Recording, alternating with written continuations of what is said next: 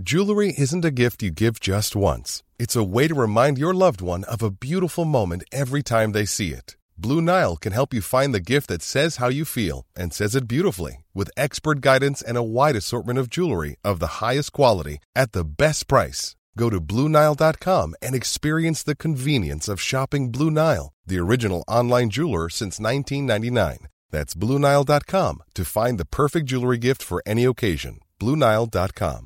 Planning for your next trip? Elevate your travel style with Quince. Quince has all the jet-setting essentials you'll want for your next getaway, like European linen, premium luggage options, buttery soft Italian leather bags, and so much more. And it's all priced at 50 to 80% less than similar brands. Plus, Quince only works with factories that use safe and ethical manufacturing practices. Pack your bags with high-quality essentials you'll be wearing for vacations to come with Quince. Go to quince.com/trip for free shipping and 365-day returns. You're listening to Cork Today on replay. Phone and text lines are currently closed. This is Cork Today. Cork Today with JP McNamara on C103. Cork's greatest hits. C103. Cork Today on C103. Live from the Castle Hotel for the Macroom Food Festival. Yes, good morning. We are live from Macroom for the Macroom Food Festival. We're broadcasting from the Castle Hotel in Macroom this morning as part of the festival. And ahead on the show this morning, we're going to be discussing the local issues here in the Macroom and indeed the Lee Valley area. Also, a lot of talk during the week and indeed from our show on Monday on asylum seekers here in Macroom. And we're going to meet one of those particular asylum seekers who have settled into the town of Macroom and indeed speak to the friends of the Macroom asylum seekers. A lot of talk across the country about the use of hotels for direct provision and emergency accommodation, but we're going to see what is exactly happening here in Macroom over the last number of weeks. Despite all the news articles and mentions on social media, we'll really hear what's happening in the town over the last few weeks here in Macroom this morning.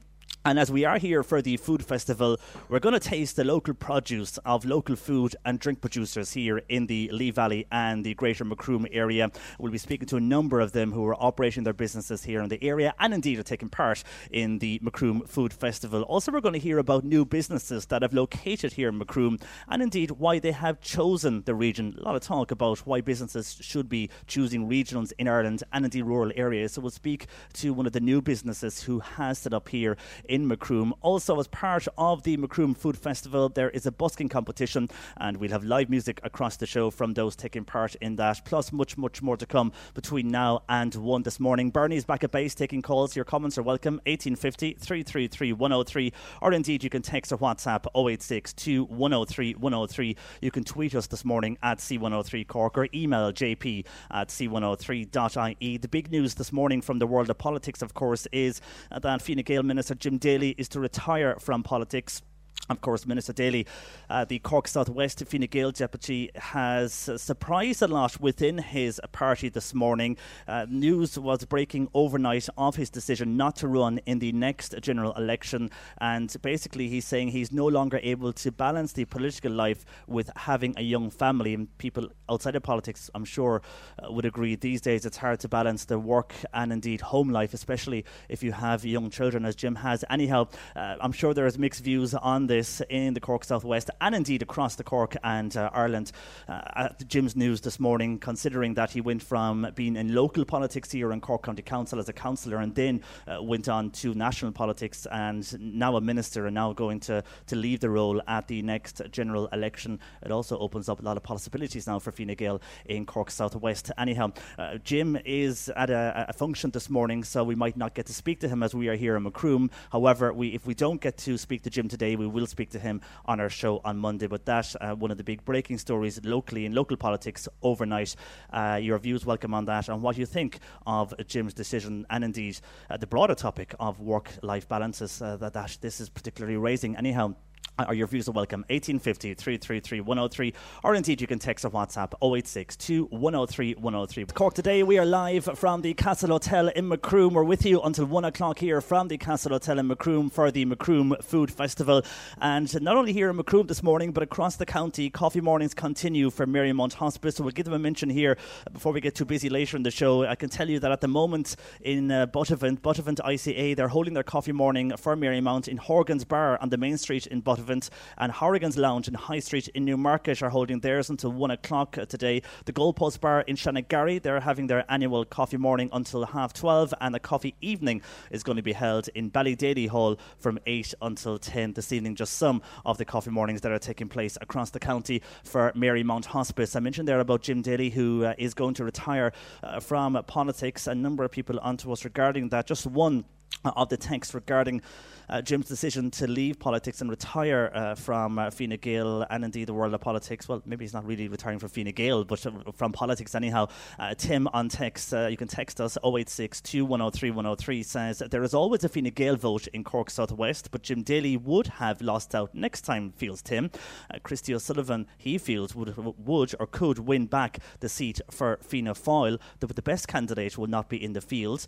Gillian Coughlin, who deserves a Senate seat, and there is only hope for Fine Gael, Tim feels, for Veronica Neville if she makes a comeback, feels Tim. On Twitter, a number of people says it will open up Fine Gael's options now, but it will change the spectrum for Cork South West, as people I never thought this would happen with Jim leaving politics, says Amanda in Clonakilty. So a mixture of views there on the decision by Jim Daly to leave politics. We'll keep and refer to those across the morning. But we are live here from Macroom for the Macroom Food Festival, and on the way next we're going to speak to two local councillors here in the Macroom area.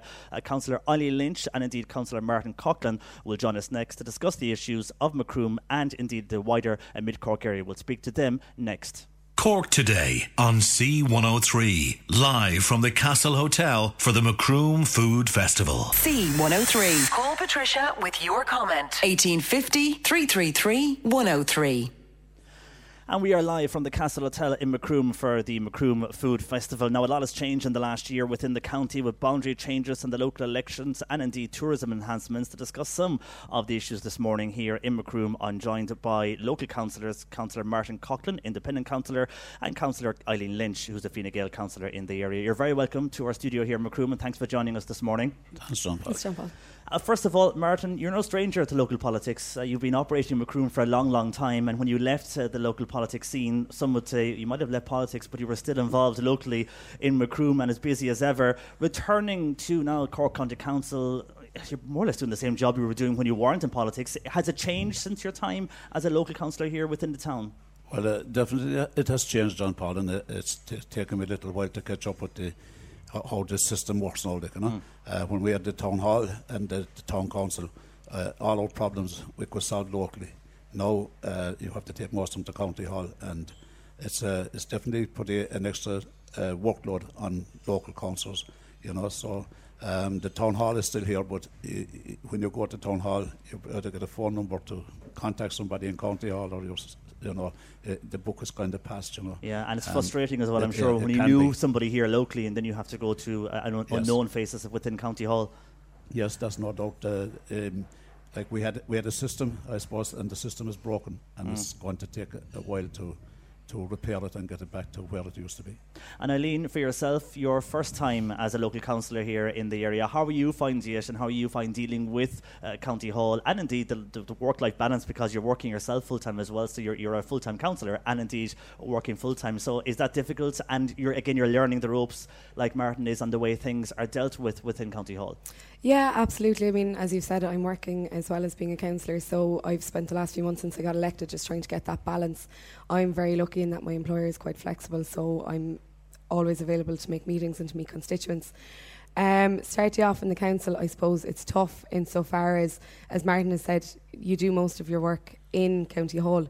So it's tough just trying to figure out, the different departments and who's the right person to talk to. But I think, like starting any new job, it takes about 6 months to get into it, and I'm happy so far with how it's going, and I must say there are some brilliant facilities and services available to us as councillors. So.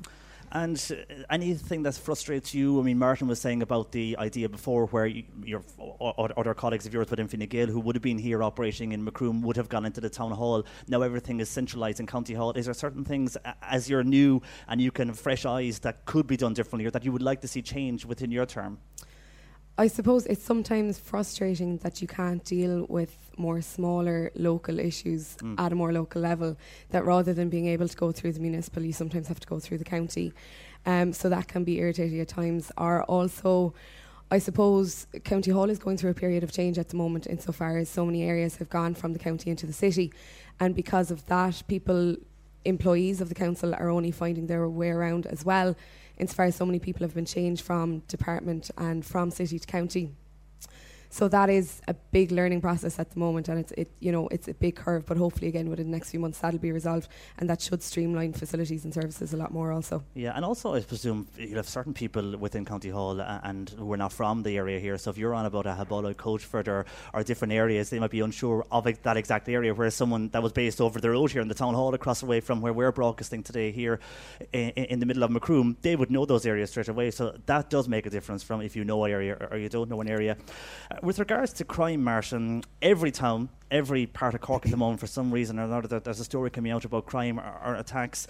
I suppose the most recent one has been here, just down the road in the town park in the last few days, an unfortunate incident of two women who were attacked in the town park. I know Gardaí here in Macroom are making an appeal again this morning for witnesses and for people to come forward. Your thoughts, first of all. I mean, Macroom, you wouldn't say, and like every town, it isn't really, it's not a ghetto, things aren't that bad, but in the last year there's been a lot of crime news in the area. There has, John Paul, but I suppose like in general, Macroom is a good town, it's a quiet town, it's a good town to live in, and you feel very safe walking most places in Macroom. We've got a good CCTV system that's covering most of Main Street and off car parks and things like that.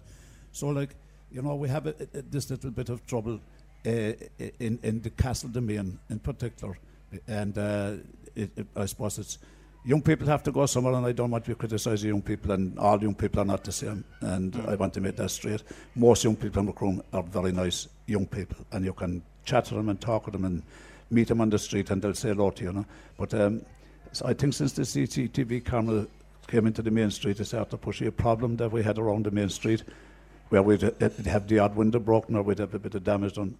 It's after pushing it down into the castle grounds. And this is something that I've been on about with years and years and years. Now, I know there's people not going to agree with me, but I mean, all national parks and Quilcha parks have been cleared of rhododendron and laurel and all this kind of undergrowth.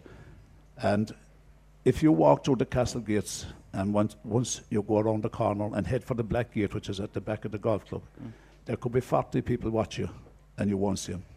Because there's paths through, there's little places they have for their drinking sessions and all that kind of stuff. And that's fine, I have no problem with that, but there are people then that are used it for different purposes.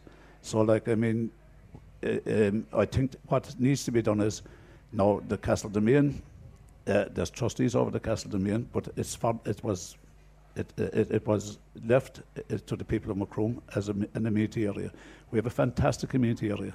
We have the Castle Domain. We have now connected the town park, which is at the other side of the river, with a Millennium Bridge, which we put up. So you could walk down there for the day, and you wouldn't realise you were in Macroom at all, because you wouldn't hear a car. You wouldn't, it's beautiful. It's great absolutely fantastic to have in the centre of a town. Fantastic. Yeah. But we need to, and this is an appeal I would make to the trustees of the town park and the people of the town, need to come together to make it a safer place. And it could be made very safe in a short space of time by taking out the stash of this old rhododendron and these laurels. And we also, unfortunately, around the town of Macroom, for some reason, I think there was maybe when foresters came to Macroom first, they were trying to be nice to people, and we have the world of spruce trees and things that were sat around the place. Now, some of them are nice, right, but there's little woods of them that need to be taken out and replaced with local hardwoods and stuff again, like ash and oak and that kind of stuff.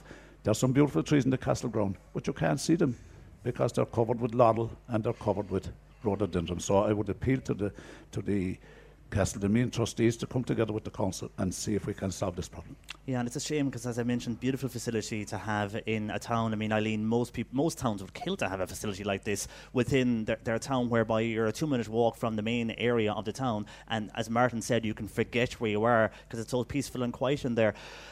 Does this give a reflection of the town, even though there's been very little incidents, but from a local councilling point of view, and indeed then from you're from the area?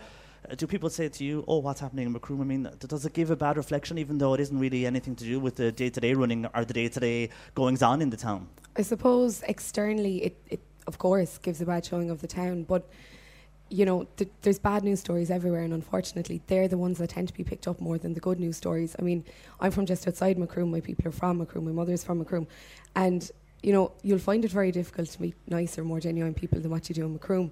So it's unfortunate that there are these stories there, particularly in the past year, I think, which are giving the town a bad reputation. And, you know, in the grand scheme of things, these are only a handful of incidents. They shouldn't have happened. It's unfortunate that they did. But I do feel that at times it can take away from the town and from the good things that are being done in the town. And you see that so much more recently in terms of investment coming back into town. More organisations being set up. The Briar Gap is being redone. We had recent funding announced for that again last week. So there's so many positive news stories about Macroom, and it's just unfortunate that these smaller negative stories do get the press time. And overall, Macroom is a safe place, just to clarify that. I mean, again, I don't want to make this place sound like there's crime every 5 minutes, but overall it is safe. It's just a few incidents. And I know, Gardaí, you're appealing for witnesses again to what happened in the town park, and hopefully those people will be caught. But it is a safe town. Absolutely. I mean, I would say Macroom is a very safe town. I would never feel in any way, you know, worried about being around town on my own at night or anything like that. And as you've mentioned again, the Castle Grounds, like, it's a fantastic facility, and the walks down there are amazing. And we're very lucky in that there's so many facilities down there in terms of GA pitches, soccer pitches, the golf club. We have exercise facilities down there. There's people go swimming in the river there during the summer.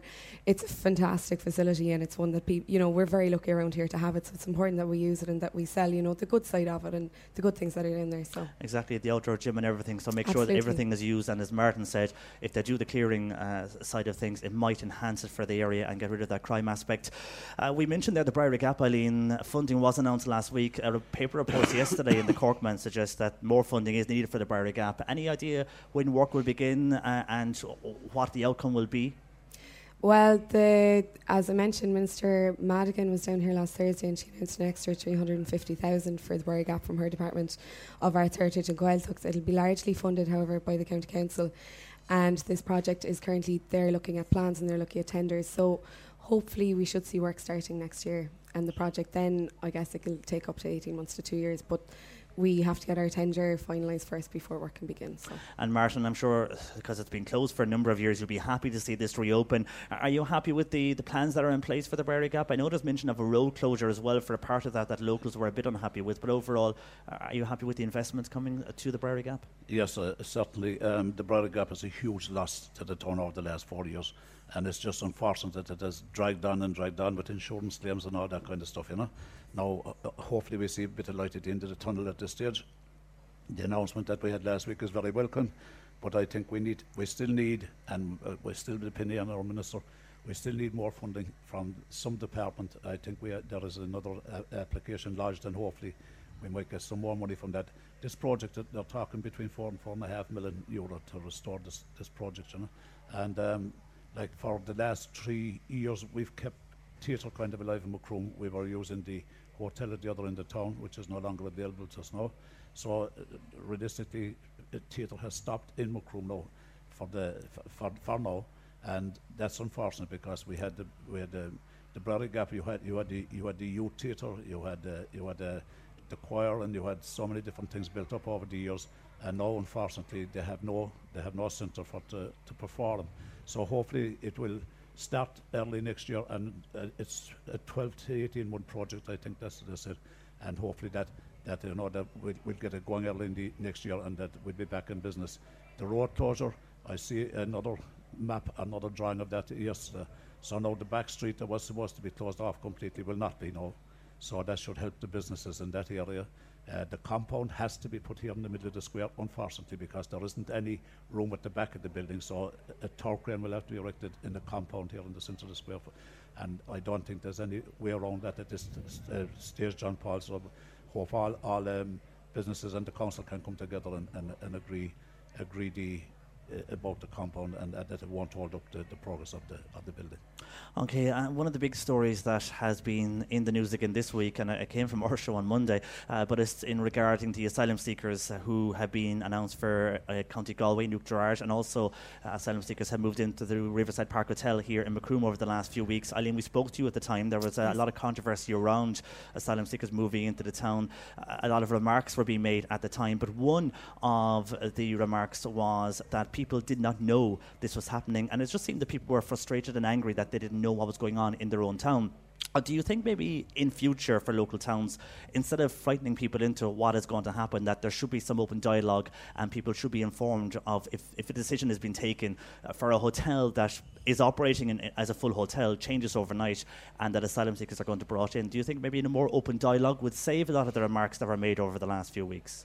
Absolutely. I mean, as I said before in the show, consultation was extremely lacking in that. Councillors weren't notified. It would seem TDs weren't notified. That we got notice about 6 days before people moved in. And then we didn't have the information to give to people other than this is happening. So, like anything else, when there's a void of information, when there's a vacuum, it's going to be filled with, there was a lot of propaganda, there was a lot of lies, there was a lot of things that run through going around because there was a vacuum and because there was nobody putting out what was actually happening. So in future, I think it's vital that you would have consultation on these things because, as you'll recall, when this was announced initially, there was a lot of bad feeling around Macroom Town about this because people didn't know as to where these asylum seekers were coming from, how long they were going to be staying, what the general story was. Whereas now they're here since the start of August, so they're here about 6 weeks now. And in general, the feedback around town is good. It's great to see that our new residents are they're becoming integrated. The kids are going to the local schools. They've a few of them have volunteered with the local Tidy Towns group, the local soccer club. So overall, I would say it's going well, and integration is going as well as could possibly be expected. But it was just that initial lack of consultation that, made people afraid as to what was actually happening. Yeah, and I suppose they can learn from that going forward. I presume that everybody is still happy. If there seems to be some concerns around the town, you're always going to get that when there's change, I suppose, as well. But I have seen overall the soccer club, for example, I think is welcoming new members from the asylum seekers. Martin, I've seen photos of asylum seekers who've been welcomed into the Tidy Towns and are working with the voluntary group. So there is integration. No. Look, I think always, John Paul, when something like this happens, it was sudden. But these people, these are unfortunate people, and I've learned a lot about their plight since they have come to town and with the group working with the Tidy Towns. Sorry, Martin. Okay, John Paul. Keep going. Not too sure about that. So we're learning from them as much as they're learning from us, I think. And like all the different groups in the town, like the GA, the soccer club, the Tidy Towns, and I'm sure there are other groups that I don't know about that have reached out and have gone to the hotel and met with these people and seen what their needs were, and they're more than willing to come out and get involved with the community. And we have six every Saturday morning with us at the Tidy Towns. Now we would love to take more of them, but at the moment we can't because we're trying to organise ourselves a bit better. But they are more than willing to volunteer, and there are people out there and they're plight in their situation. I spoke to one girl whose husband is still in a foreign country trying to get out of there, and she's in a situation where she might never can see her husband because she don't know whether he's dead or alive. And you have these sad stories, and I mean, there might be a few people in the town who are not happy about the situation, but I personally had only about 3 or 4 people contact me anyway about it over the period of time. They have settled in very well. The local community have now accepted that they are there, and the best way to go forward is to work with them and try and help them in any way that we possibly can. And Eileen, one of the things discussed on our show on Monday was the fact that asylum seekers are in direct provision, and will we look ahead in 10, 20 years' time and realise we did not treat these people very well by keeping them in facilities like this? Do we need to look at that in the future? I know there was other remarks made on Monday's show, which is a debate for a different day, and we debated that earlier in the week. But is that something we need to look at, and does the government need to look at this on how the way we actually keep them in those facilities? Absolutely. I mean, direct provision is a system that has been there for a while now, and it's proving time and time again that it's not working. However, the issue is, what's the alternative? And until we can find a viable alternative, it seems like we're stuck with the system we have. So it's not ideal, and I'm not going to say it's ideal because it's not. The centres are unfortunately what we have at the moment to deal with this issue.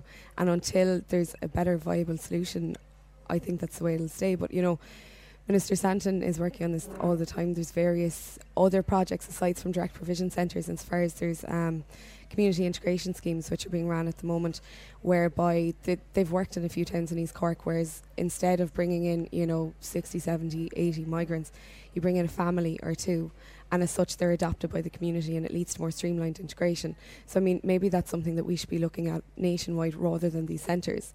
But they're very much on a test basis at the moment. As I said, they're being carried out in several towns in East Cork. So it's, I think it's just about looking at alternatives. And would you disagree with the comments made earlier in the week by the Cork South West Deputy Michael Collins on the fact that it should be a situation of Irish first and everyone else second? I do and I don't, because I can see where he's coming from in that, and I think that comment came from in light of Deputy Noel Grealish's comments in relation to Gerard. But we have to accept that we have a duty of care to these people.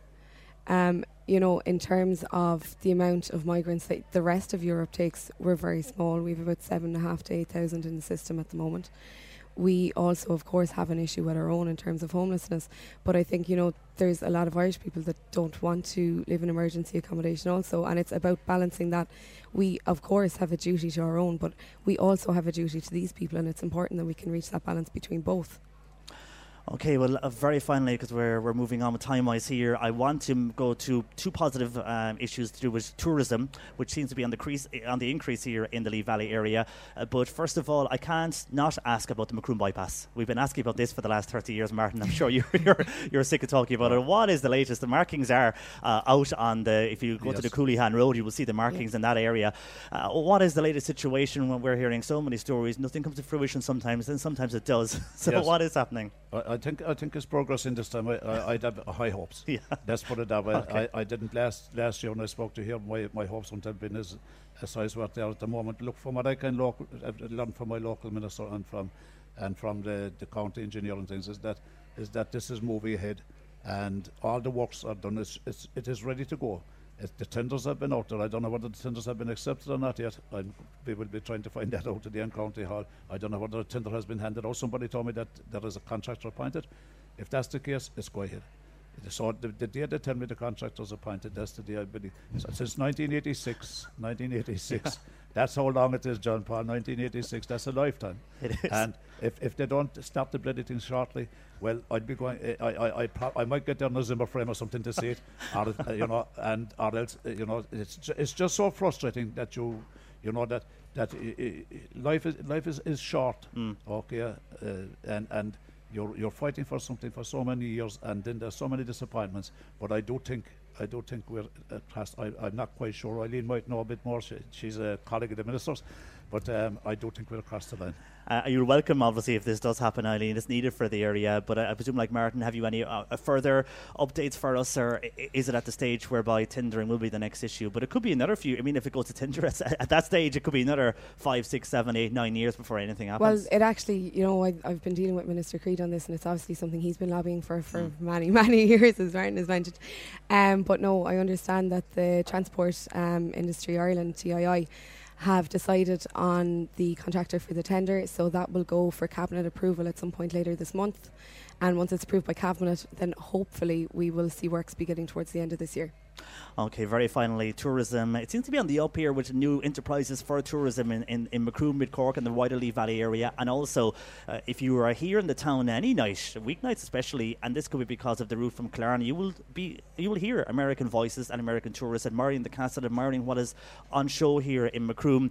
If someone, and Martin, I'll start with you on this, was coming to Macroom, or if you knew of someone visiting, they were going to explore the area, what's the one thing you would advise them to show or to see in this area? Well, in Macroom town itself, I suppose we will be depending a lot on our walks and the castle, the main trying to sell the castle, the town park, and really for walks and for and also I would sell Macroom as a centre, because we have the gateway to Kerry, so we're half an hour from Kerry, we're a half an hour from Cork, we're an hour from Kinsale, so that it would be an ideal place to if you were coming for a week to have a look at Cork County, it would be an ideal place to set yourself up in this beautiful Castle Hotel here, or in one of our local B&Bs or whatever, and you're really in the centre of everything. Now, we probably, we also have probably 50 buses passing through Macroom here every day, not every week, but every day, and a lot of them can't stop because of our bus spaces. We have a bus space in the square, which is okay for someone coming from Killarney, but if you're coming from the Cork side, you just can't pull across the road. It's dangerous, and I've been for years saying that we need to look at having a couple of new bus stops somewhere in the square, because I was speaking to a bus contractor one time, an operator, and he said he'd love to bring people up here from Cove when the ferries come in. He'd ship him around other places. He'd love to bring a bus or two here to Macroom, but he can't because of the facilities in the square are not suitable. And now, hopefully, if we had the bypass, we might be able to do something about that. Yeah. But also, when it's ever mentioned, like people in Macroom, I just have this feeling about the central town. Don't look outside the box. I think there is room to put a bus space in the back square. We could have a bus space in the front square, and be able to pull in and pull out and go on their journey. If they only use the couple of local hosteleries, the cafes and things around, they're going to leave a few bob in Macroom anyway. We have nice jewellery shops here in the centre of town and things like that. And I think it's just that the business people themselves realistically need to have a look at the situation. And Eileen, and think outside the box a small bit. For yourself, if there was one location locally where you'd advise people to come from, Martin's given a good sell there of what should happen as well in the town for the future, but one location briefly on where people should go. One location, if you're in Macroom town, it has to be back to Castle. The views back there, the walkway back there, that it has to be around the town. I suppose it's a market town. There's an awful lot of good places around town. We're also very great town for music and crack and Kjol. Our pubs, I think, are one of our best assets around town, and we also would have a lot of Skriochting nights and nights with Kjol. So those kind of things, I think, they're a big sell for tourists. I suppose Golden's would be like one of the pubs in Dingle with the hardware kind of frontage and inside the pub as well. So that's unique for American visitors to the area as well. Yeah, absolutely. I think, as I mentioned earlier, I think our people in Macroom are like what makes it. Yeah. So going into any of the pubs around town, it's the people and the characters that you meet and the crack that you see that create the atmosphere as well for many. It's something different, I guess. Well, we thank you both for joining us this morning, joined there by Independent Councillor Martin Coughlin and Fine Gael Councillor Eileen Lynch. Thank you for joining us this morning, and best of luck for the weekend here with the Food Festival. We did mention the asylum seekers there in that conversation. We're going to speak to one of those along with Sheila Dool from the Friends of the Macroom Asylum Seekers, and we'll speak to those next. Cork Today on C103, live from the Castle Hotel for the Macroom Food Festival. You're listening to Cork Today on replay. Phone and text lines are currently closed. Cork Today on C103. Text or WhatsApp Patricia with your comment. 0862 103 103. And we are live from the Castle Hotel in Macroom for the Macroom Food Festival with the Cork Today show with you here until 1. Now, a number of months ago, there was concern in Macroom when it was revealed the Riverside Park Hotel was to close and then be used for an emergency accommodation centre for asylum seekers.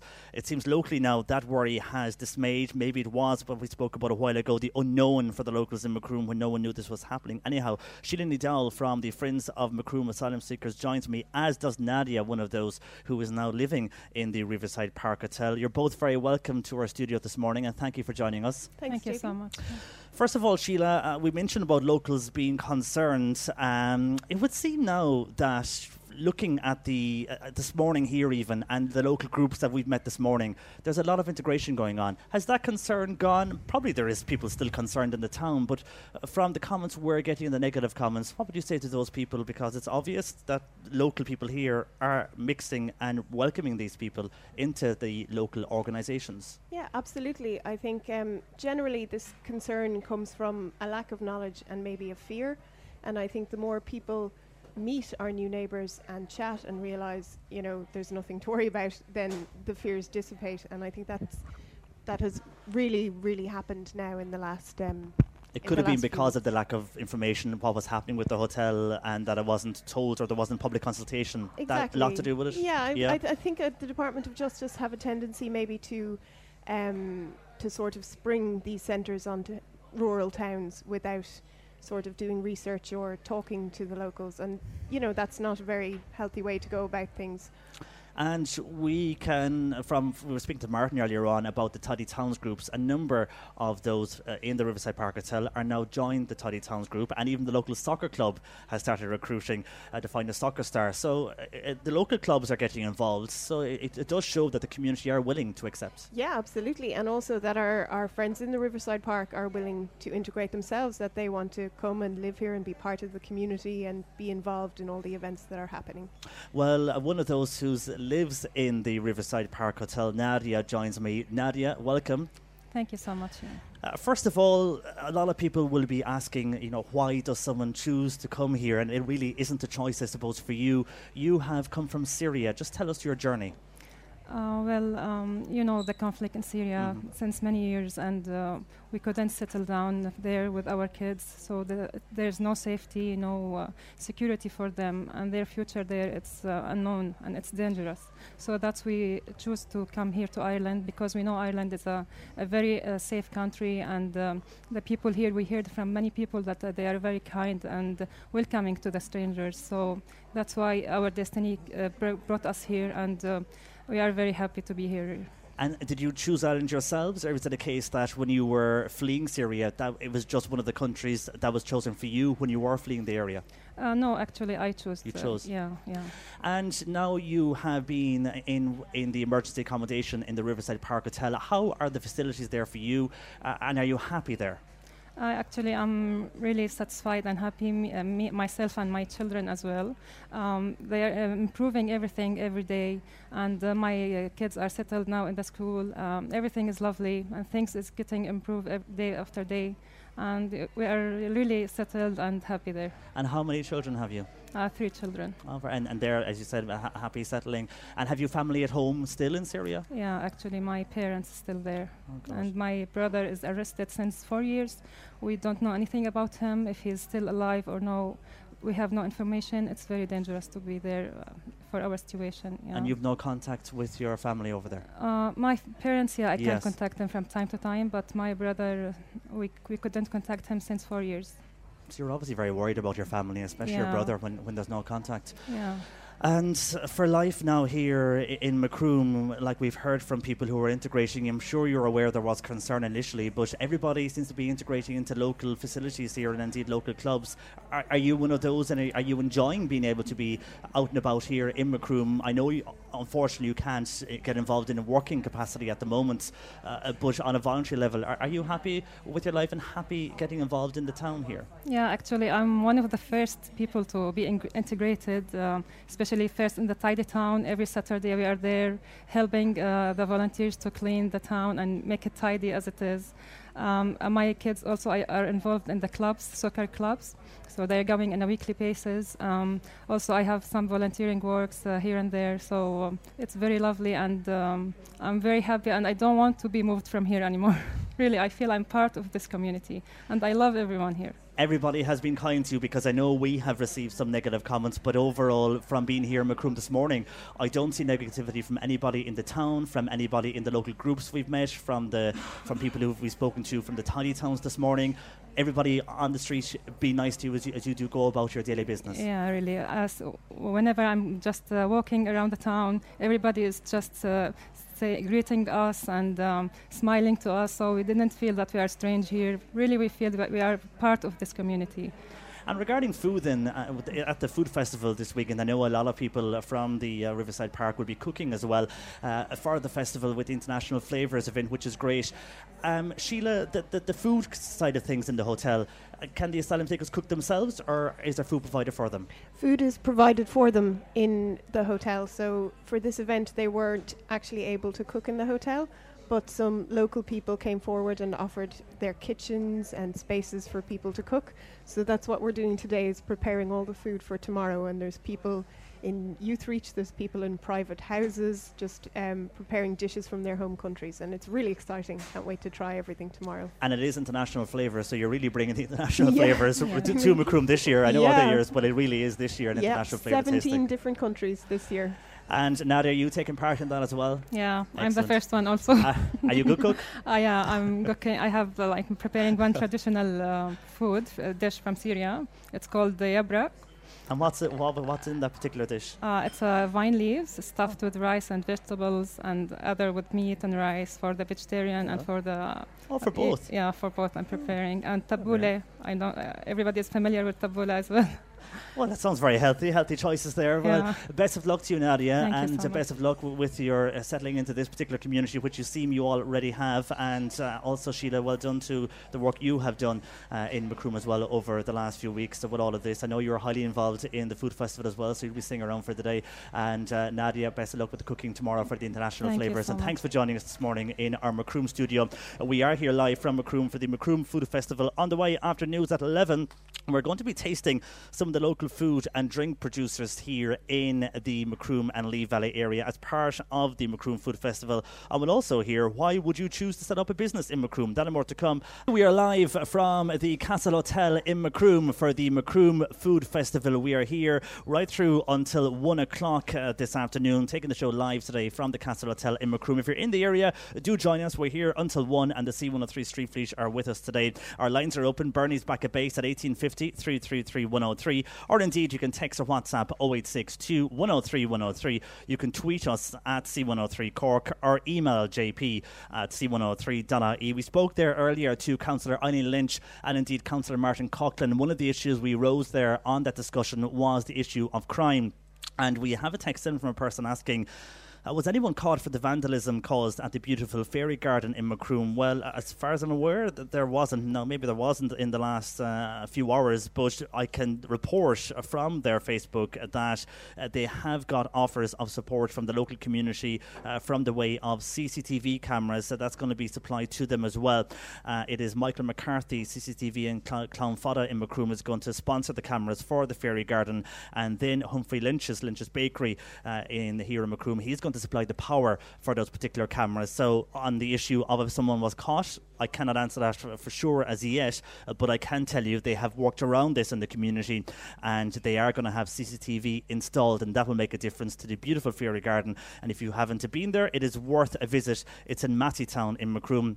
If you're asking where Mattytown is, if you know the O'Reda's, or what was at this stage O'Reda's nightclub in Macroom, if you go beyond that, it's up there. There is a little signposts in the area, and it is a beautiful facility, and well done to everybody who looks after the fairy garden in Macroom. Now, let's concentrate on the reason we are here today, and that is for the 8th Macroom Food Festival. It's underway. It got underway last night, and to look ahead what you can expect across the weekend, I'm joined by some of the organisers from the Macroom Food Festival.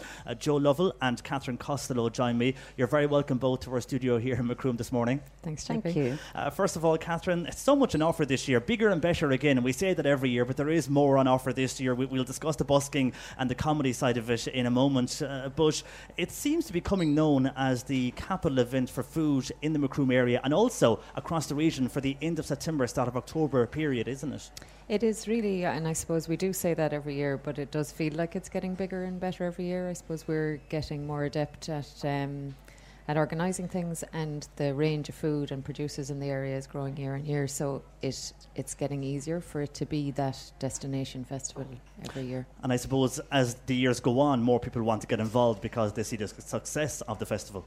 For sure, yeah. I suppose once something is established, it's always an easier sell for people. So we have a fantastic range of producers here in town and around who get involved and offer their time and their produce, and I suppose want to get involved. And this year that's supplemented really nicely with lots of music events.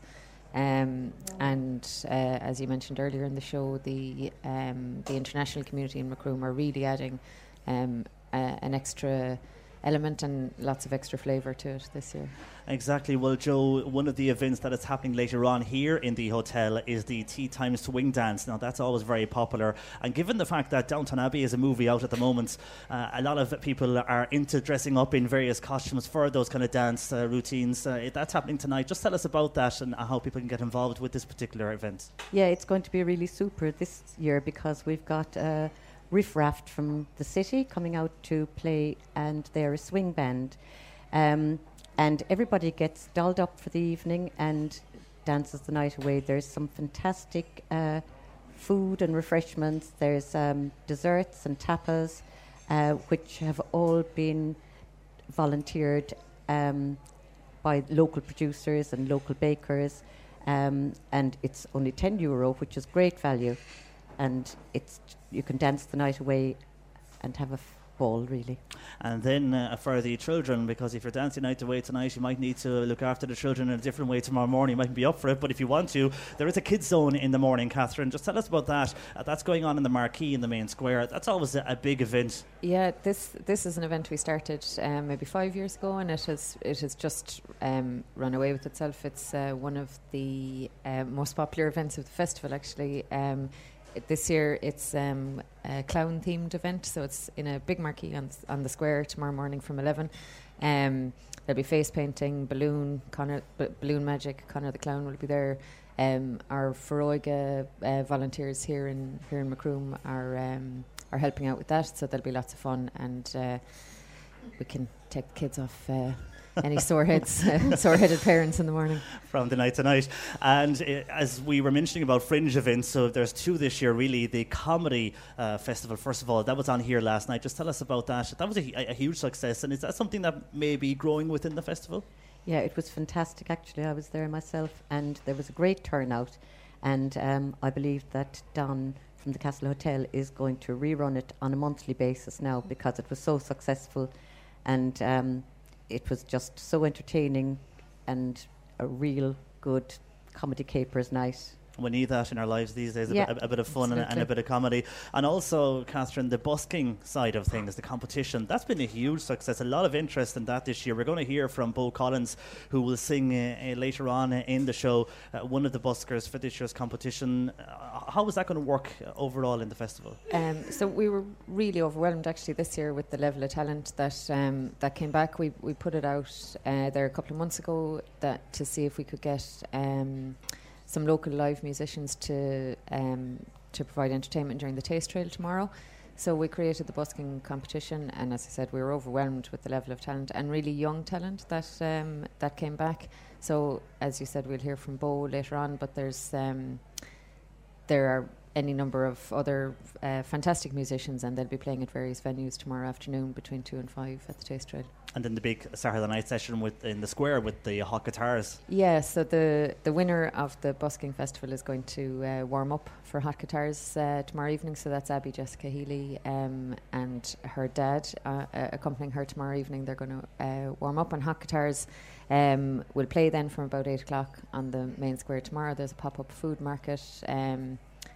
Open air, live music, lots of food. What more would you want? And while they're playing in the square, they're on the big stage. So it's a huge, a massive achievement for someone who is busking to be at that level, because I've seen the crowds there at that come. There's always huge crowds, and when you're on looking over them compared to busking the street, it's great for those starting out in music. Yeah, absolutely. And I suppose that's what the festival is about. Whether it's food or music, it's about offering a showcase to people, particularly local.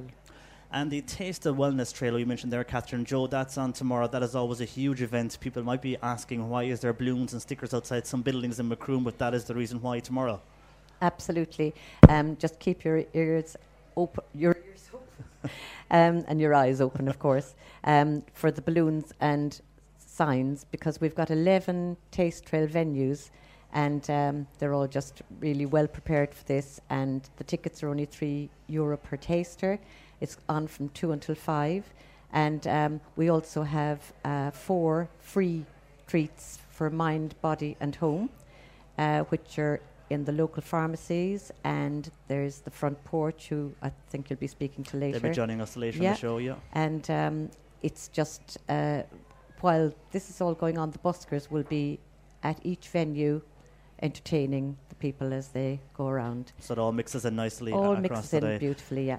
And the big event then that people love to attend on the Sunday, it's huge, they travel all over for this, Catherine. It's the Monster Outdoor Market, and this is where the square basically is transformed into a massive food market. Yeah, this I suppose has been our anchor event since the start. We've over 50 stalls booked in for Sunday. And again, lots of live music and entertainment. We've the Army Band, and we've the pitched Circus Arts Festival going on as well. And I suppose that's probably the biggest event of the festival. The streets really do come alive. We close off the main square to traffic, so it's really nice market to wander around and eat your fill. Yeah, and it's a huge day for Macroom, not only for the market itself, but everybody really gets behind it, and it adds to the atmosphere for the day, doesn't it? They really do. Yeah. Hail, rain or shine, we always have huge crowds at this event. I suppose testament to the great food that's on offer and the great entertainment. And on that day as well, Joe, the schools cook-off, that is back again this year. It is indeed, yeah. We've had numerous entries from all over Cork and Kerry, which was the biggest response ever, and they will be battling it out in the open air from 2 till 4 in the main square, and that is sponsored by Danone Nutricia, and it's their gig really. They've been very good to us over the years, and this runs very well under the supervision of Caroline O'Connell, and it's always quite nail-biting stuff, and the prizes are brilliant. There's 2 iPads, and for the main winners. Yeah, there's always excitement. You'll see them in the tent, and everybody is kind of waiting towards the end on who will win. And great you're getting them not only from Cork but across Kerry as well now, so it shows how much the festival is growing. Very finally, we mentioned there about the fact that the Monster Market is basically growing every year as well. A lot of this, obviously enough, Catherine, wouldn't happen without the local businesses and sponsors that you receive here over the last year to keep everything running. Yeah, absolutely. We couldn't do this.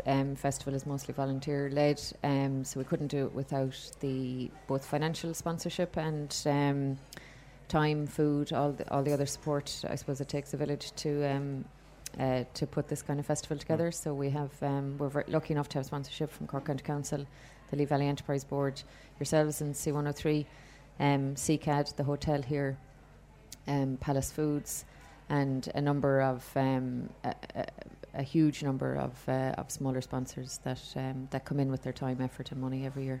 Okay, well guys, best of luck as always. Great lineup again this year, and even more with the comedy and busking side of things. If people want more information, they will have the leaflets. If you're in Macroom, there's plenty of the leaflets. They're kind of pink in colour around the town, and also you'll find it all on their website, macroomfoodfestival.com. I know Catherine and Joe, thanks for joining us on this, but I know you're staying with us for the remainder of the show, because as I look around where we are broadcasting from, Don Buckley's bar here in Macroom, there is a lot of food producers and drink producers after arriving in. There's a great array of food here in front of me.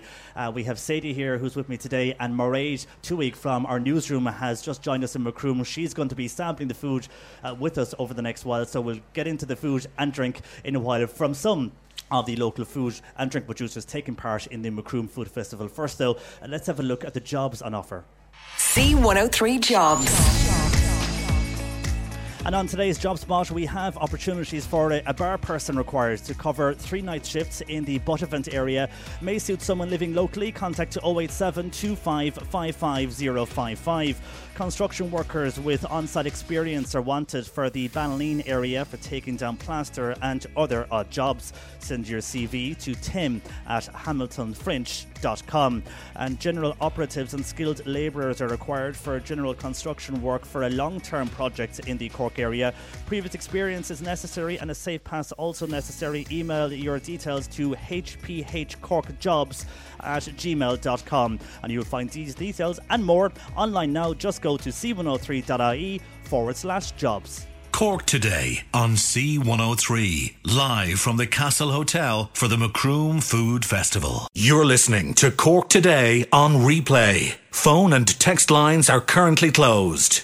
Cork Today on C103. Call Patricia with your comment. 1850 333 103.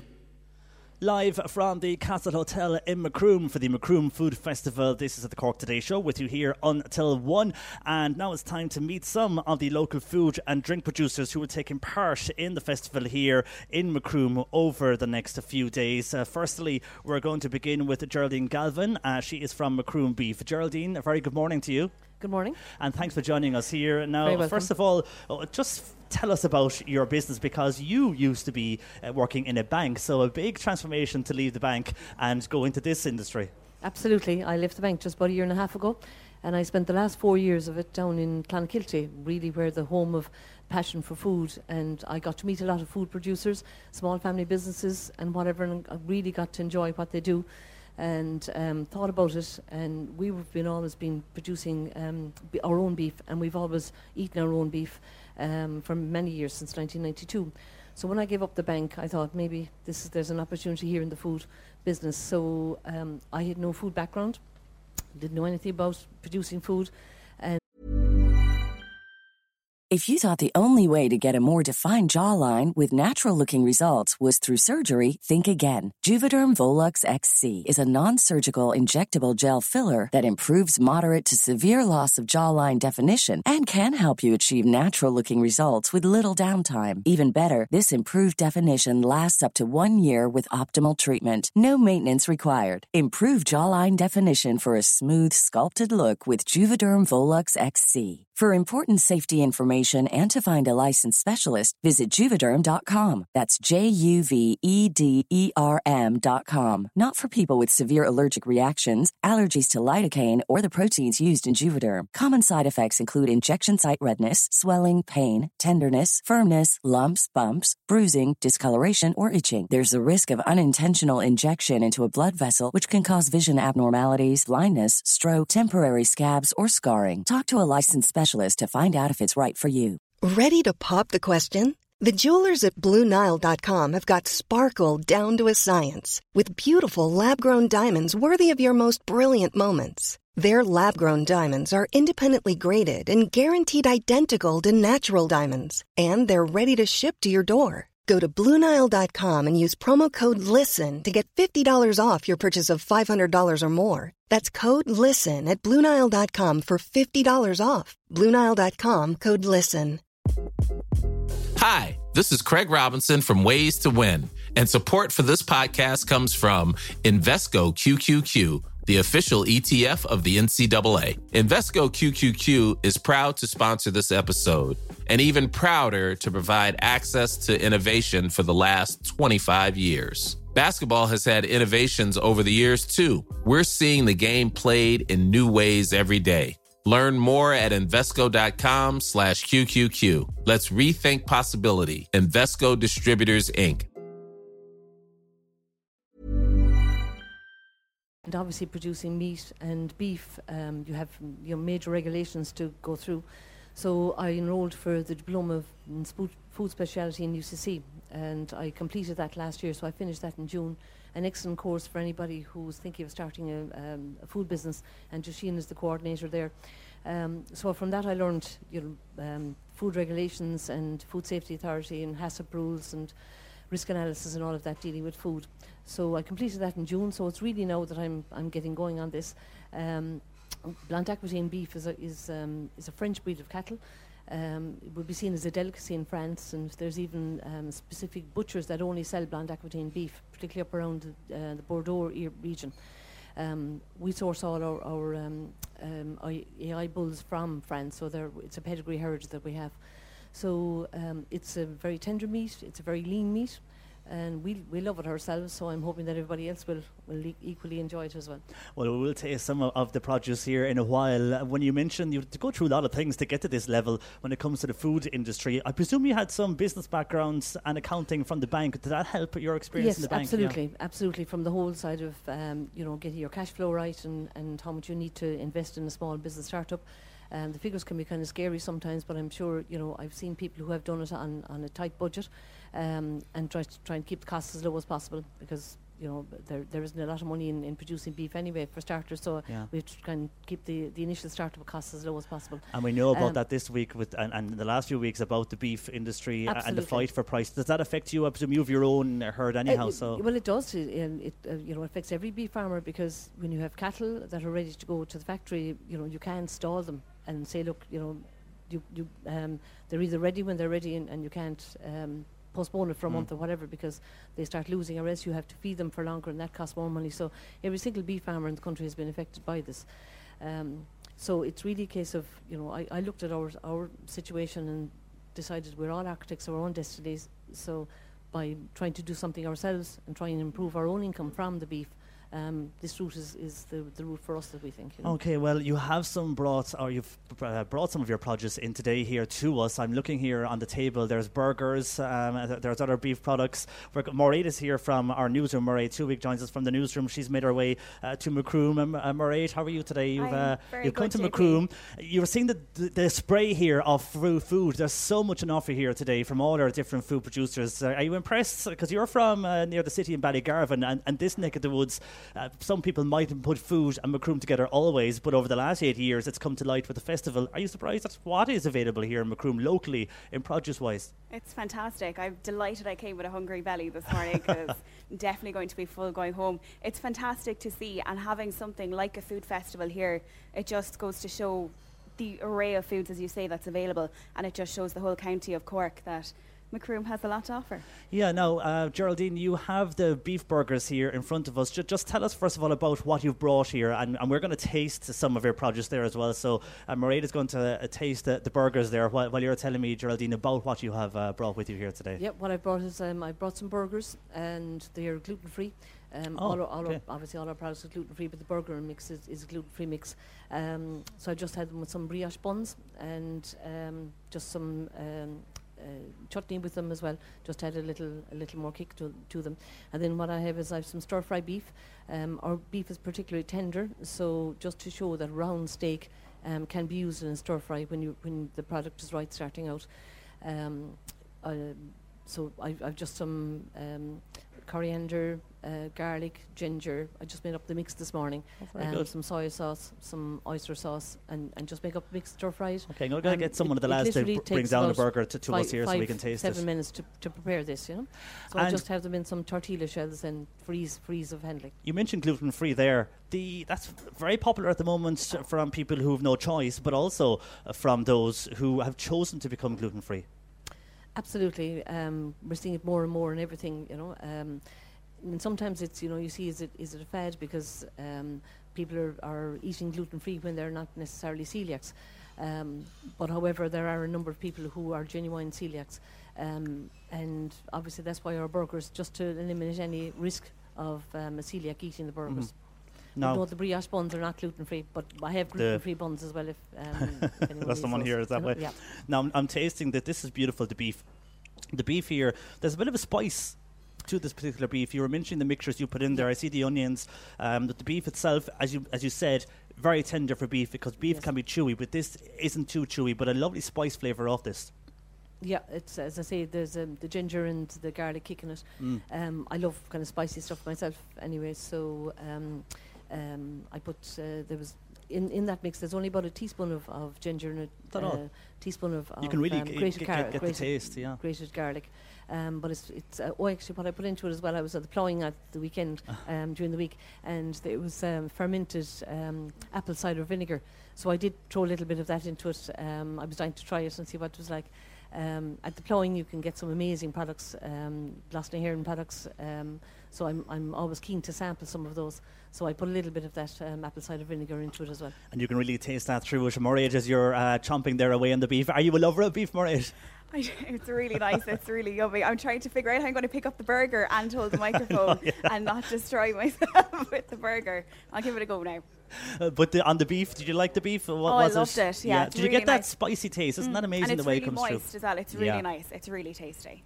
And the preparation for this then is Mairead is going to try and get the burger before she makes a mess. When you're preparing the beef, how do you make it tender? Is it naturally tender, or is there a way that you prepare that? Absolutely. Our herd, for starters, our herd is a closed herd, which means we don't buy in any cattle. Every animal on the farm was born on the farm.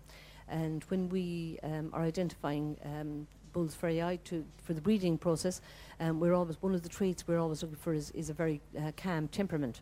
So if you've got a calm cow, obviously we'll have a calm offspring in the calf. So that would all lead to very tender muscles.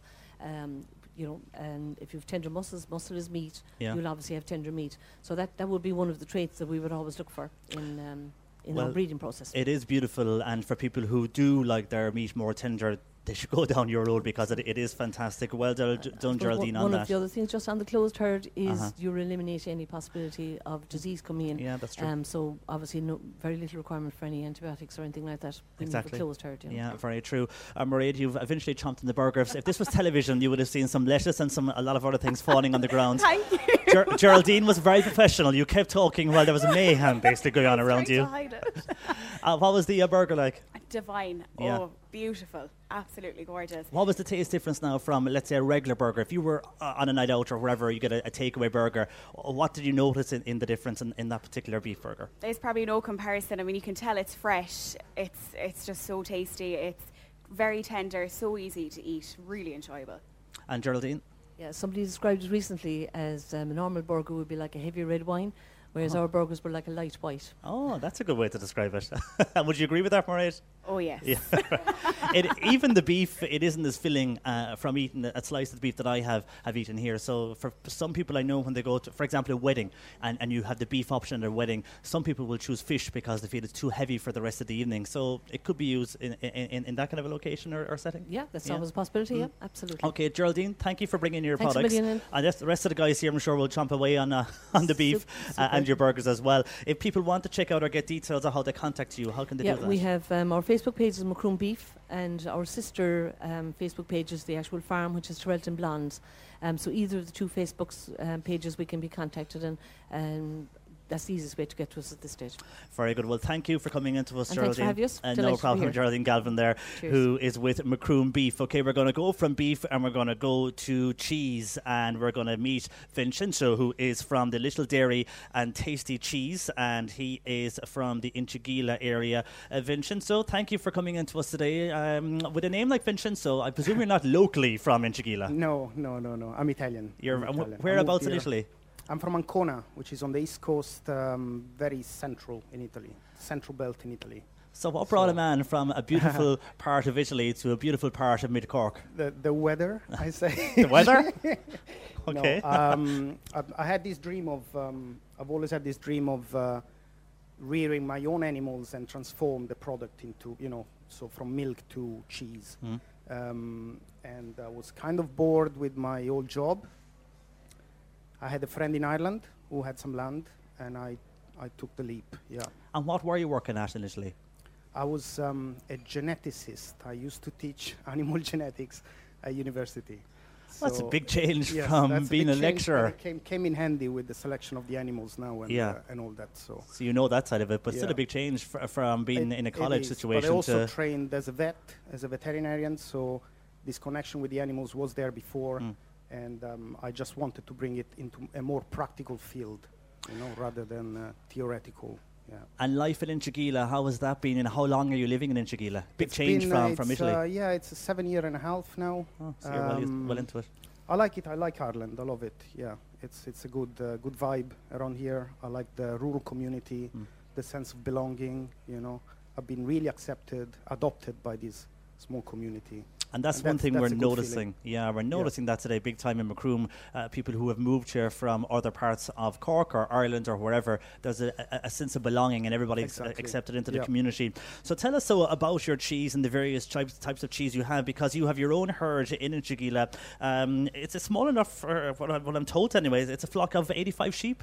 It's between lambs and everything, maybe I'm around 100 now. Okay. But I'm milking 70.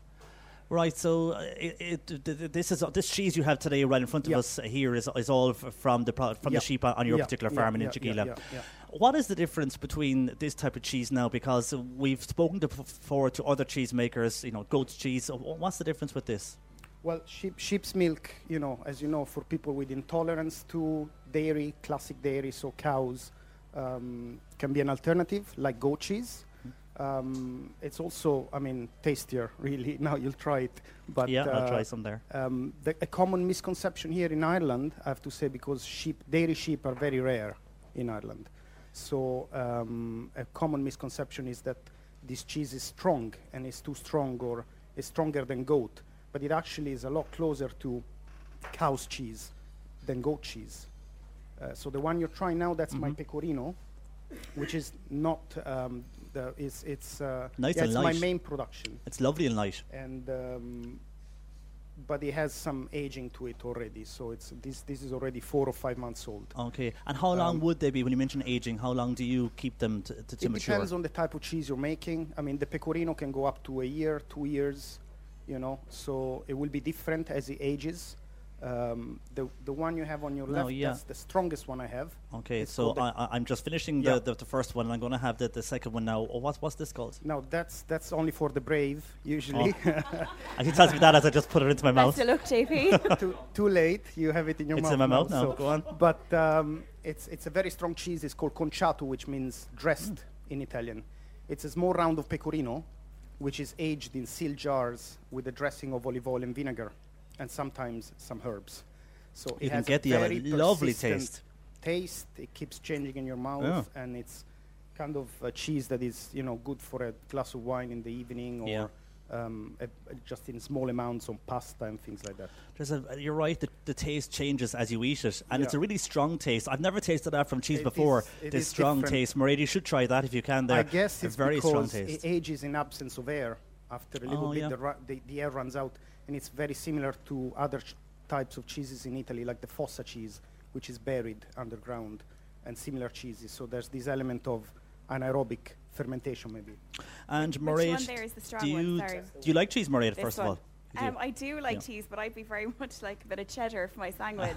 Okay. So I don't know if I have to be brave to eat this. Let's see what happens. This is the strong one. So Mairead's going the one I had with the fantastic taste from it, and you can really, even the ingredients you mentioned there, Vincent, so really come through in that as you eat it. Mairead, your face says it all. But it's very nice. Isn't it? It is but you get really the strong nice. taste. It's all of it impacts you straight away. It's like a few seconds and then it hits you. Yeah, no, I like that. I was quite nervous actually eating that because you said you have to be brave, but no, very nice. And do you sell your product locally then in the area? I do. At the moment, I'm only doing a couple of markets, farmers markets. So I do the Ballincollig on a Wednesday and Skibbereen on a Saturday. Because my volumes are still quite small, actually. And I'm in the process of finishing off my own dairy. So next year, hopefully, I'll be covering a larger area. And would you like to go into the supermarket type of selling? I'd like to stay into a kind of a niche food retail kind of thing, so maybe a distributor that targets that kind of produce, because really there's only a handful of us doing sheep cheese in Ireland. It's less than 10 people. Is there money in it? Money? Well, potentially, yes. I think dairy sheep definitely have a huge potential in Ireland, especially with all the issues that we've just heard. And the intolerances, intolerances, but also farming being at a very tough in a very tough spot at the moment. Mhm. You know, and dairy sheep would be definitely more remunerative per acre than beef, and in some instances even dairy cows.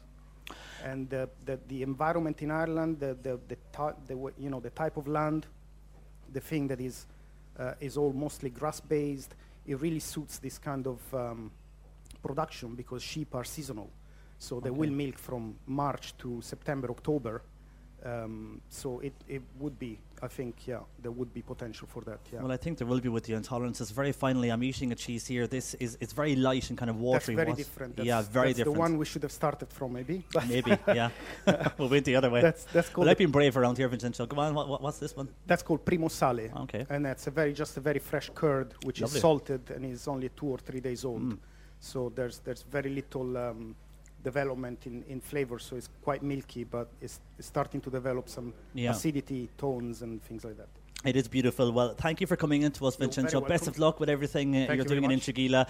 And I'm sure over time that particular type of cheese will grow as well because of those intolerances. Thanks for joining us this morning. We're going to stick with cheese because the well-known Coolay farmhouse cheese, Helen and Dick Williams, are with us this morning. You're very welcome, both of you, here to our studio in Macroom. Thank you very much for joining us.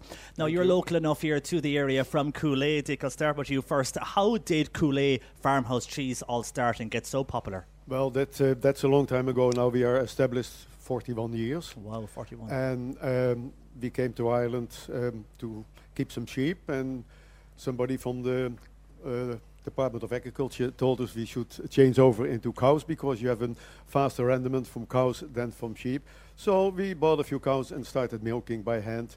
And the time that we came to Ireland 41 years ago, there was hardly any other cheese than cheddar and processed cheese.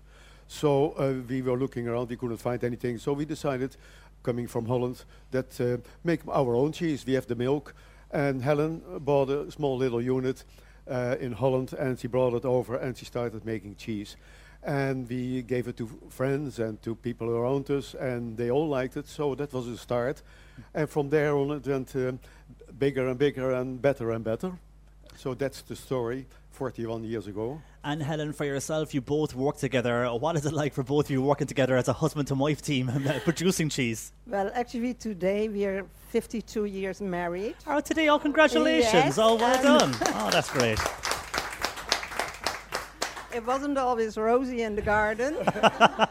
But having said that, we have always worked together. When we were in Holland, we were in the catering business, like here. Mm. So, you know, we were either behind the bar or in the kitchen or whatever. And then when we came to Ireland, we started the farm and the cheese. And what brought you to Ireland, first of all? Like Vincenzo, why the move here and the move to Coolay? Yeah, we wanted to go to France, really. But Big change.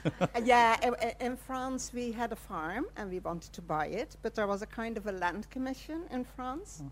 And they didn't want to give it to us because they thought we wanted to speculate with the land, whereas we wanted to be genuine farmers.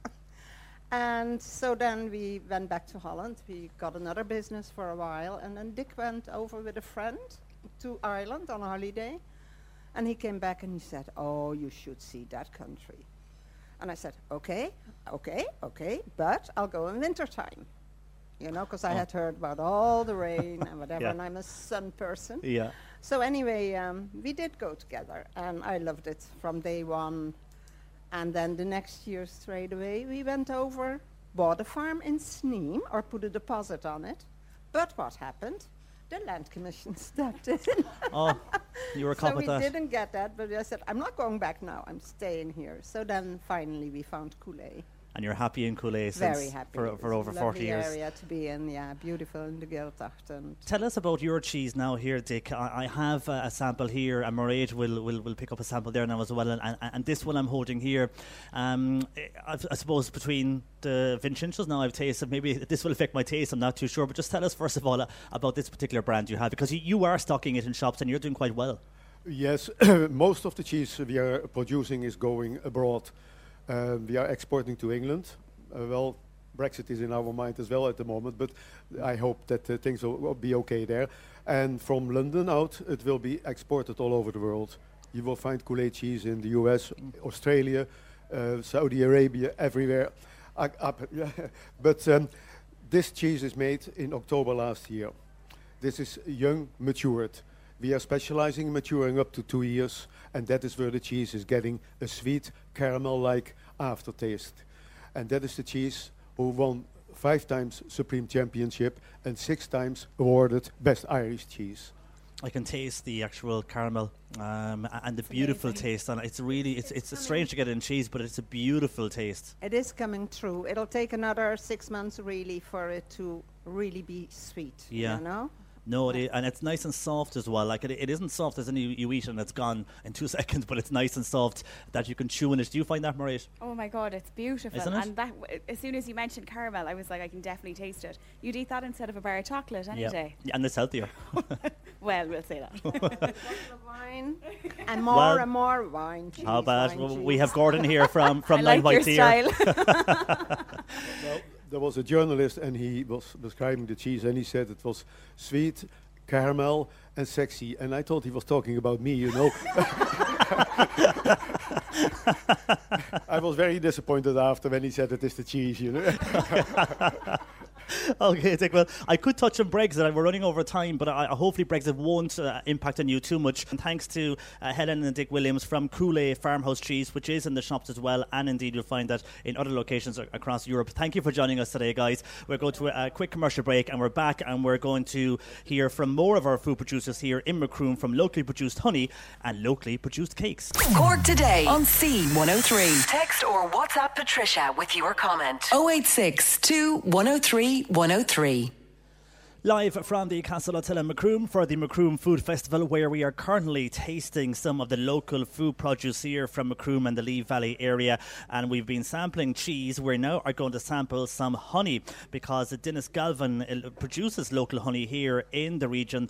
And Dennis joins me this morning here in the Castle Hotel in Macroom. Good morning to you, Dennis. Good morning to you. Thank you for now, having me. I was speaking to you yesterday and you were saying it's a good time because I just have a fresh batch of honey. Yeah. How are things with the wildlife and bees? There's a lot of talk at the moment regarding the bee community and the bee population in Ireland and across the world. Yeah, well, in Ireland there's a big decrease in bee population because of the habitat is changing, spraying and indiscriminate spraying in the countryside and reduction in habitat. But as a hobby, more and more people are getting interested in joining it. And for yourself, when you're producing the honey, I mean, your own bees, that's your own hive, I presume. My own hive, you have that in your own area. And where are you based here locally? And just beside the cemetery in Macroom. Okay, so you're in the town itself. Yeah. How do you operate in maintaining the bees and the hives? Is there a lot of work in that to keep the area clean and to make sure everything stays the way it should stay? Well, first of all, see, I look upon it as a hobby. Okay. And I have 2 friends. Between the 3 of us, we have 5 hives. So this time next year, we'll probably have about 15 hives. But it would take about maybe an hour and 2 hours a week to manage an apiary, provided you have the right equipment, and you need a routine and a methodology to successfully have the honey. And it's seasonal, so it isn't all year round with the bees, but still the honey is produced. And how does that work? How do you get a fresh stock? What's the length of time? Is it every few weeks? Well, this is honey that was produced from ivy yesterday. Yesterday. Oh, right. Okay. Yeah. What do you mean from ivy that the bees were? Oh, yeah, they're working the ivy now. The Yeah, ivy. yeah, Okay. yeah.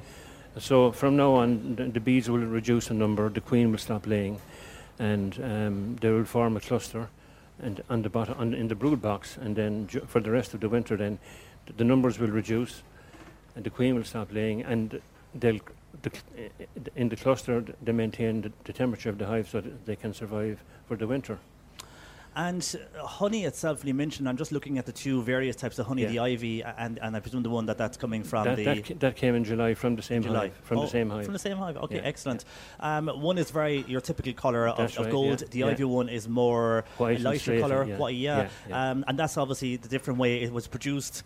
Honey, for me anyway, the reason I would have honey, and I do use it quite a lot, is for the voice, because if you talk a lot, the voice will go, and it is good for the voice, and is that a myth or not, but it is good for the voice. I'm going to taste this here at the moment. What is it with the connection of honey and voice? Is that just a myth, or do you think it does work? Well, honey has many medicinal properties, and it's been used for generations by the Egyptians and the Greeks and the Romans, and valued by a lot of civilizations in terms of consumption and improving protection from diseases and the like. And so I'm just at the tasting the honey that was produced in July. Yeah. Beautiful taste of that. Beautiful aftertaste. Yeah. How long, when that was produced, how much honey would you have got out of that particular hive? Yesterday, in one super contains 11 of those frames. I got about 25 pounds weight of honey. Wow, in those, and the frames you talk about, if anybody's watched shows to do with bees or hives, it's similar to those type frames where the bees kind of come out of there and they... That's right, yeah. Do you get stung a lot, by the way, when you're at the bees? Pardon? Do they sting you a lot? No, I keep well covered. But some people don't take precautions and they suffer the consequences, yeah. So you go out in the big white suit? Yeah. Yeah.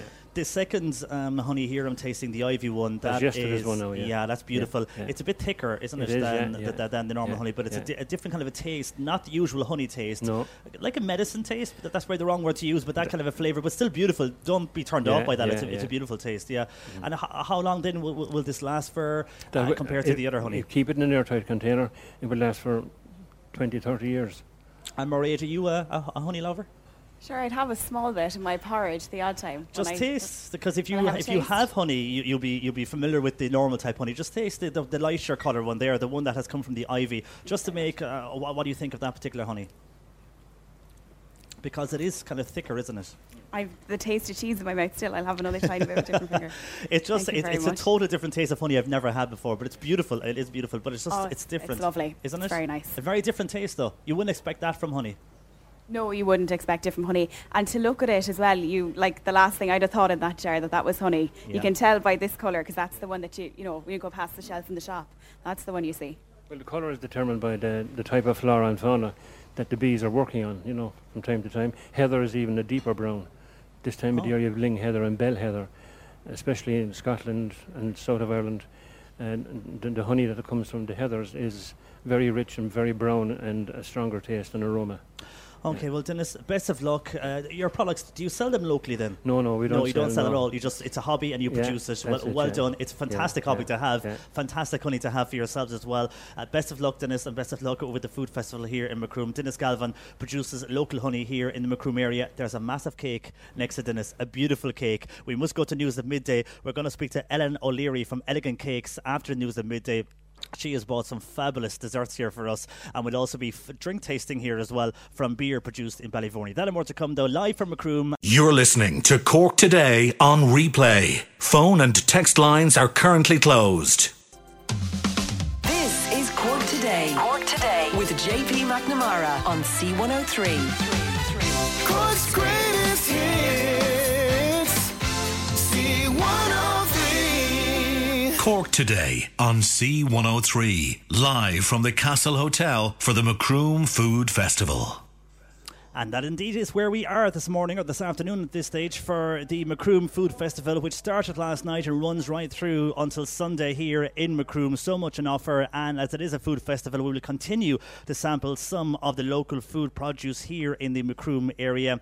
Ellen O'Leary joins me. She is from Elegant Cake Makers, and just before news I was commenting on the beautiful cake that she has bought. By the way, everything we're speaking about will be on the C103 Facebook and Instagram pages, but for those who will be looking at those and maybe those who haven't, Ellen, this particular cake, it's huge. I mean, I'm not sure what it's for. Is it for a wedding or is it a wedding cake? It's beautiful. Just first of all, tell us how about your business came about and how you got into the art of cake making, because that is an art. Sure. Well, years ago I went to Ballymaloe and I trained as a chef, so I can do it all, but pastry and cakes are my passion.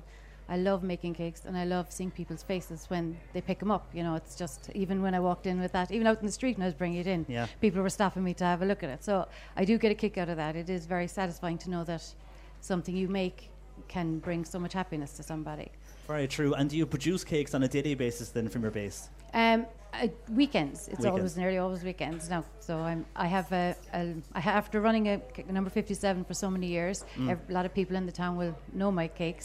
I think I have a lovely work-life balance now, where I work doing my cakes for the weekends, and then I still have time off and a life.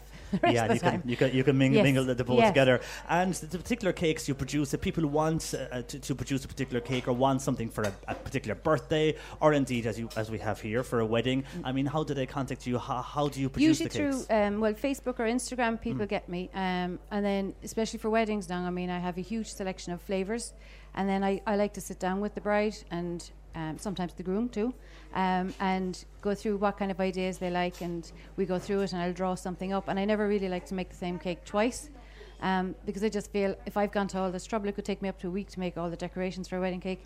I don't want somebody else to have that as well. And do you know what I mean? It should be just for that person. So I'm very lucky. It's fascinating. Like, I get to do the wedding cake, and then I could be doing a baby shower cake, and next day I'm doing their christening cake, and I've been, I'm doing cakes so long now that I'm doing their communion cakes and birthday cakes all the ways up. So it's kind of like I'm a little part of the family, in that I'm following them all along. I see the trends the children are going through each year, and Paw Patrol and up into Harry Potter and all the different things, and it's just lovely. It's That's nice going through the various generations as well. And how long would it take to make a cake, for example, if it is a big operation like a wedding cake? How long or what length of time can that be for you to It can produce? take ages. Obviously, the cake part is the last part of it that I make, because that's the freshest. But, like, for example, my brother-in-law got married a couple of weeks ago, and we did, I gave him a cake as a surprise. So it was huge, but it took me 2.5 weeks of making all the pieces, because I had to use isomalt sugar, and I had to make the figures. And so you could be 2 weeks making all the pieces and then putting it all together at the very last minute. That's a long time, but it does pay off when you see what type of cakes you produce. Have you ever been asked for a very strange cake design, or what is the strangest thing you've ever been asked to produce? Oh, wow. Okay. I have been asked for very unusual ones. One or two I couldn't probably say on air. We'll keep it So clean we'll now keep it clean. It's at daytime, 40 minutes past midday. We won't go too mad, but so I've done on the ones level. with couples snorkeling. I did a Harry Potter castle with all the little figures, and that was an amazing one to do, all right, because the figures are so well known that if you get it wrong, it's just going to look, so my nerves are in tatters for the end of that one. Thankfully, I think that little girl is moving on to something else this year. So, so I suppose those it can be anything. People have amazing imaginations. But you do deliver. That's the main thing. You Yes, will try I it. do try my very best to get there. Okay. Yeah, I do want it to be right. You have brought some samples in today, Mairead. Mairead Two is still with us from the newsroom, by the way. Mairead, you like your cakes? Absolutely. I actually can't decide which one I want to try. There's an array here in front of me, and again, the pictures, because we're on radio, the pictures will be up on the C103 Facebook and Instagram pages. But this particular array of cakes you've bought here on plates, just tell us about this. It looks like what could be an apple tart or some type of tart anyhow. Is that chocolate in there as well? There's chocolate brownie, then there's Tunisian orange cake. I have pistachio meringues, chocolate biscuit cake, little vanilla cupcakes, and then white chocolate and raspberry cake. And are these cakes that you would produce nearly all the time? Yeah. The white chocolate and raspberry would be one of my more popular ones. The biscuit cake would definitely be a really popular one. And then I do a lovely chocolate and Bailey's one as well, but I kind of ran out of time. Okay, I'll let the lads start cutting in there. And do you sell these then locally here? No, I only make just cakes to order now. Just to order. But so if people want a particular cake, yes, they can. And it doesn't have to be a birthday cake as such. If you're having, like for Christmas, I would do a lot of the Tunisian orange cakes. They're very popular for that. It's a lovely moist cake. Tunisian orange. Tell me about that particular cake. I haven't come across that before. It's one of my Ballymaloe recipes. Actually, there's lots of almonds in it. It's a very rich cake, but it's also moist, so it stays fresh for ages. It's one of my. I'm going to taste it here now. Yeah. Mairead she's eating it at the moment. You can hear me eating the biscuit cake. It's beautiful. That's one of my favourite cakes. Would you make that as a wedding cake? Yes. I'm not getting married or anything, but I'm just wondering. But she's looking so Macroom. Yeah, the chocolate biscuit cake has taken over, I think, for me anyway, from the fruitcake. Nobody gets fruitcake anymore. They get the chocolate biscuit cake. Do they? There is a real kick of that orange off the particular cake as well. But not too strong at the same time. No, it's a lovely light dessert, I think. Really, it's especially if you have had a big dinner or whatever, it is a nice. That's the key and thing. If I had a little bit of fresh cream now, but I didn't bring any with me, it is. No, we're okay. We don't need cream now on top of everything else we've eaten today. The brownie now, I'm going to chance here. Just tell us about this. There's so much talk about the way brownie cakes are produced these days with the whole gluten-free. Do you do gluten-free? Do you I go into that? You don't? No, that's a whole other industry, totally. Yeah, well, Maria's going to go into the meringue there. I'm going to taste the brownie. Just tell us about these, because they are very popular cakes. They are in most restaurants. For anything chocolatey that I use, that I make, I use Belgian chocolate. So I use the Callebaut chocolate, which is a really good quality chocolate. And I think, especially in the biscuit cake, you can really taste, the quality of it. Are you okay? Beautiful. I don't want to eat it while you're talking, because you just hear it through. The brownie's beautiful. And it's Thank nice you. and moist. Some of them can be hard, but that's nice and Yeah. moist. Yeah, it is nice. No, a little bit of chocolate ganache on top of that would just set it off. It but just sets yeah. it off totally. And Mairead, up with the meringue. Just explain again what type of meringue that is there. That's a pistachio. Pistachio meringue. It's gorgeous. Yeah. It's beautiful. Sorry, I was saying all you can hear is me crunching through the mics. But it's beautiful, really nice, and amazing. I'll finish the plate, no problem, any day. And just explain the white. Well, it looks like it's not white chocolate, but the white. There is white chocolate. Is on that it. white chocolate yeah, on and that? there's white chocolate through the middle as Oh, well. excellent. As well as a buttercream as well. Then. And the name of this particular cake again? Just white chocolate. Just and white chocolate raspberries, cake. yeah. Is that what it is? Must be a good seller because white chocolate is something that's coming back in. A lot of the big chocolate companies are producing the big Yeah. bars like the Dairy Milks. They're going, here's the normal version, here's the dark People version, love here's the this white one. version. Again, this is a really popular one with a wedding cake because they're a good combination together. Yeah. The chocolate biscuit first and then that next, and it's a lovely, it's a kind of a light, refreshing taste. And it looks well for a wedding as well. It the does white. because there's a bit of colour, yeah. And it fits in with the raspberry Yeah. and indeed the white chocolate. Mairead is also trying. Are you trying the? You're trying. What are you trying? Cupcake. It's cupcake. Cupcakes, Can't go yes. wrong with a cupcake. Yeah, right here. Oh my God, beautiful. What's in that cupcake? What taste? It's What just flavours? a simple vanilla cupcake. I mean, they're hard to go wrong. And again, Really if people nice. want to order, if they're thinking of having an afternoon tea or whatever, how do they get in contact with you? Through my Facebook page, Elegant Cake Makers, or on Instagram, and send me a message. And I'll get back to you as soon as I can. And the festival here at the weekend, it's great to promote the food it's produced in the fantastic, area, and obviously it highlights businesses like yourself who are operating in the area, and it shows that Macroom is on the map when it comes to food Absolutely. producing. And tomorrow I'm going to be down with Katrina in Enchanted Flowers. So I'm going to have my cakes there. So I can't wait to see some of my old customers and old friends from town. Because I think, like, Katrina's great. She does a lot of wedding flowers. Yeah. I do the wedding cakes. And I think women in business should, help Work each other together. out and work together. Yeah. So And you can nearly tie in the colours between the... we do. yeah, I mean, you do. if she's doing the bouquets and things, I'll always get the flowers from her then, because obviously they're going to match exactly, and it'll be perfect. Excellent. Well done with your Thank you. business. Well done on the cakes. They're fabulous. They will be fully tasted, I'm sure, once we finish the show at 1. For the moment, Ellen O'Leary of Elegant Cake Makers, thank you for joining us. Thank and you you can very check her much, out Sophie. on Facebook and indeed on Instagram. Thanks for joining us here this afternoon at our Macroom studio. Now, with all the food we've eaten this afternoon and this morning, we have to wash it down, and no better man to wash things down than the man from Ballyvourney. And this is Gordon Lucy of 9 White Deer. He joins me this afternoon. Gordon, as you're pouring away there, good afternoon to you, and thanks for joining us. Hi, JB. Delighted to be here. Now, we've spoken to you when you were starting out the company. Things have changed so much when the introduction of craft beers came around in Ireland, to your company going in and deciding to go the gluten-free route, which I think you were one of the first in the country to do that. How are things going now for you? Gluten-free, very big at the moment when it comes to beers, because there's not a lot of opportunity out there for people to get into that particular making, but also not a lot of gluten-free beers on the market. Yeah, fantastic. We saw a big gap in the market. So back in 2015, we had a look at it and decided to do our first gluten-free beer and figure out how to do it. Got it analysed and tested over about a 6-month period, and we found out we cracked it. So we brought that to market, and it went down exceptionally well. And the big trick is just making beer that just tastes like beer that happens to be gluten-free. So we say we make great beer that just happens to be gluten-free. Early this year in February, we turned the whole brewery over to gluten-free, just to put our mark in the sand, and this is us. Every single beer you're producing now is gluten-free. Everything we do, and we have picked up awards at the Free From Food Awards, which are our peers for the gluten-free and free from industry, for bringing it out on draft. So even Jack and Don in the hotel here. I see it there actually behind you in the bar, yeah. Yeah, and it means that if you have an intolerance to gluten, you could just go for a pint with your buddies and you're just drinking the same as everyone else. And it's not a big special issue.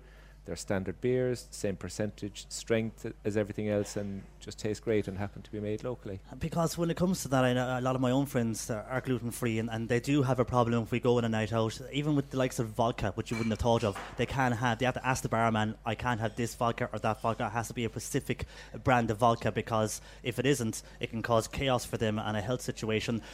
Do you find that because the pricing is similar and the fact that now it is available, will this grow, you think, your particular brand across the country more? Absolutely, yeah. Because you have to look at it that we take it so seriously that we analyse everything we do. We send it for independent analysis, because you're playing with someone's health and you could make someone quite sick if you don't do your job correctly.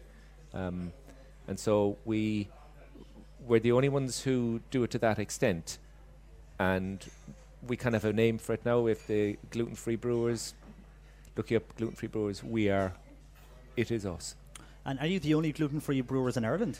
We're not. There's three others, but they do one beer. They're kind of dipping their toe in the water. Okay, yeah. But overall, as a fully operational unit, are you the only one? There's no confusion. Anything by Nine White Deer is gluten-free. Well, that's great, because at least you know the brand, and once you know the brand and you see Nine White Deer, you know then it's gluten-free. And if it's an intolerance that a lot of people unfortunately have, some people then choose to go gluten-free. So at least when you see the brand, you know you can trust it. Now, you have brought some, it's safe, exactly. You've brought some samples, and you gave us some samples as well, in fairness to you, yesterday evening.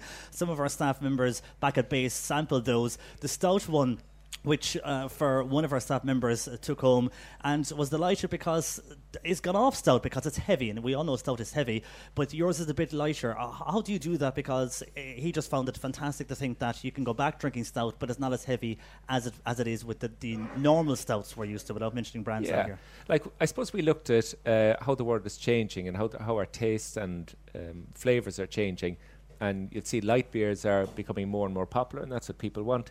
So we developed our beers to sit in that range, and the stout. So our stout is quite light. It's 4.2% alcohol, so it's normal. It's not high strength. And some of the mistakes others make is that they load too much flavours and too much taste, when sometimes people, all they want is a beer for the sake of having a good beer and not to think too much about it. So with the particular beers now you brought in this morning, this one you've given me, it's a kind of a light colour beer. Now, I know you've won a lot of awards over the years for your particular beers. What's this here? I know Mairead so this is sampling, and I don't have to ask her if she's a fan of beer. You'll figure that she is. What's this called? Which so brand this is this? our Kolsch style lager, and a Kolsch is a German type of beer, a German type of lager, particularly light. It's clean and crisp and just ends. It doesn't keep going on in flavour. And it's by far our biggest selling bottle beer. And easy to drink.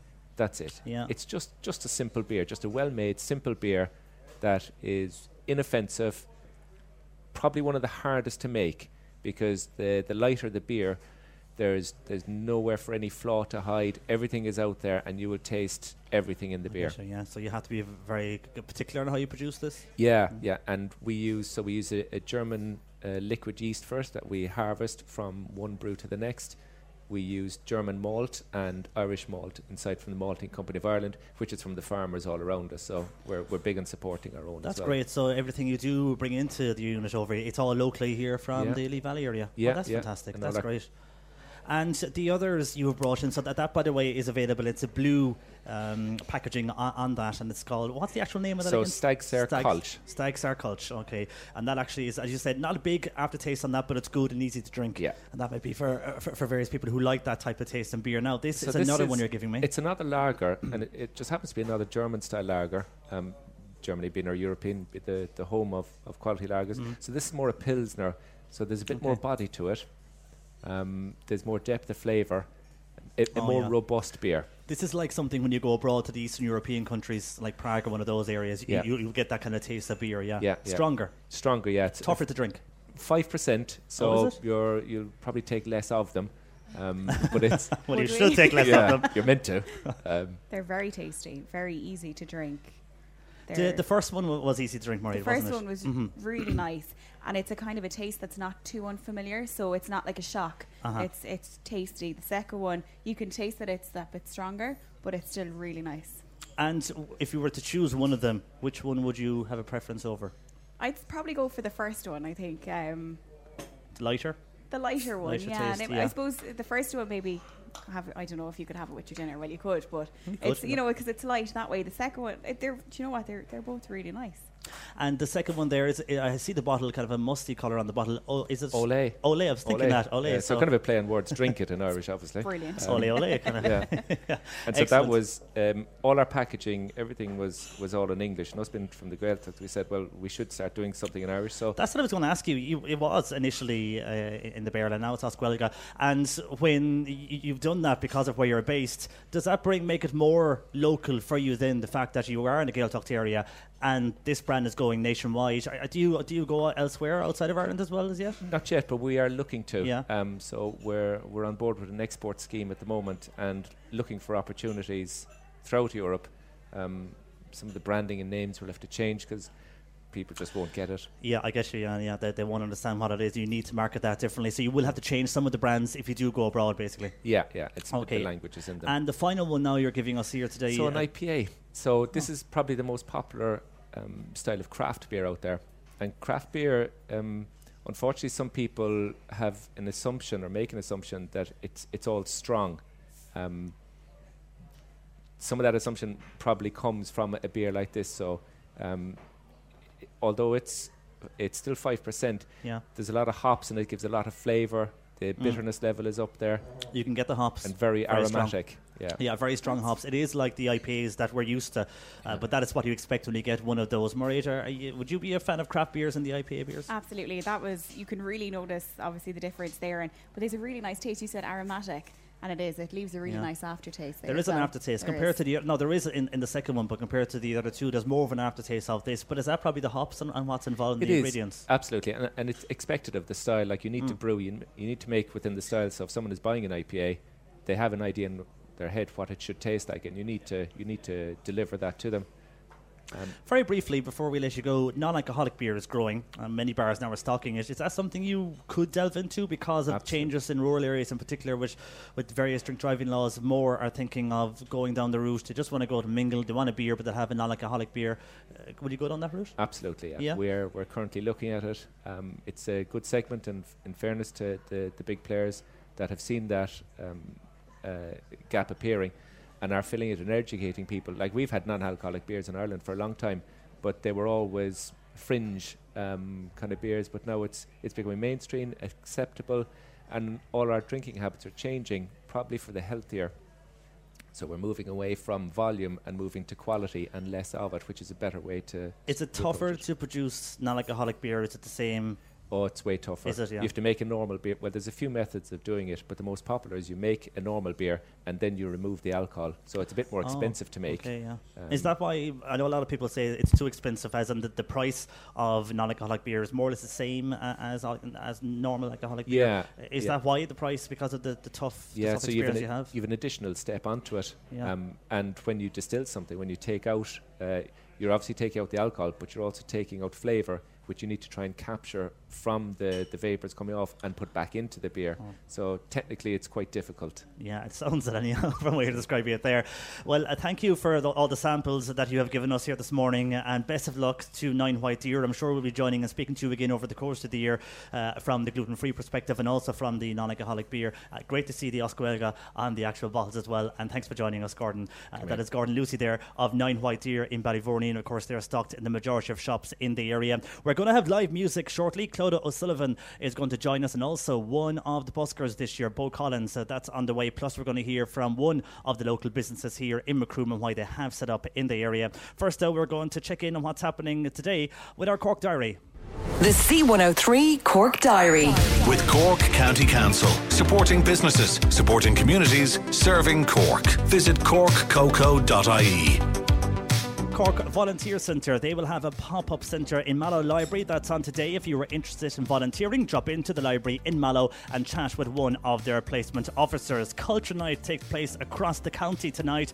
A lot of events in local county towns. It's proudly sponsored by C103, and the big beach cleanup is taking place, and it's taking place in Garryvoe Beach, and they're starting there at the moment. But if you want to get involved, head along to Garryvoe Beach this afternoon for the big beach cleanup. It's to mark the end of the bathing season. And Timoleague Bingo, that's on every Friday night at 8:45, and this week's jackpot is €2,020. Cork Today on C103, live from the Castle Hotel for the Macroom Food Festival.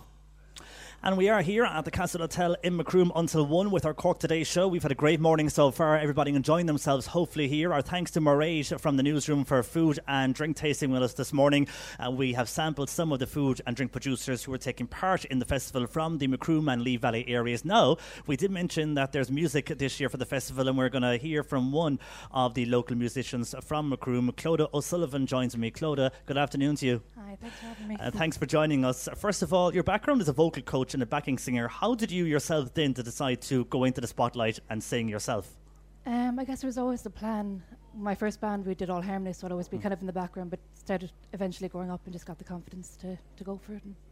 And where did the love of music come from for yourself?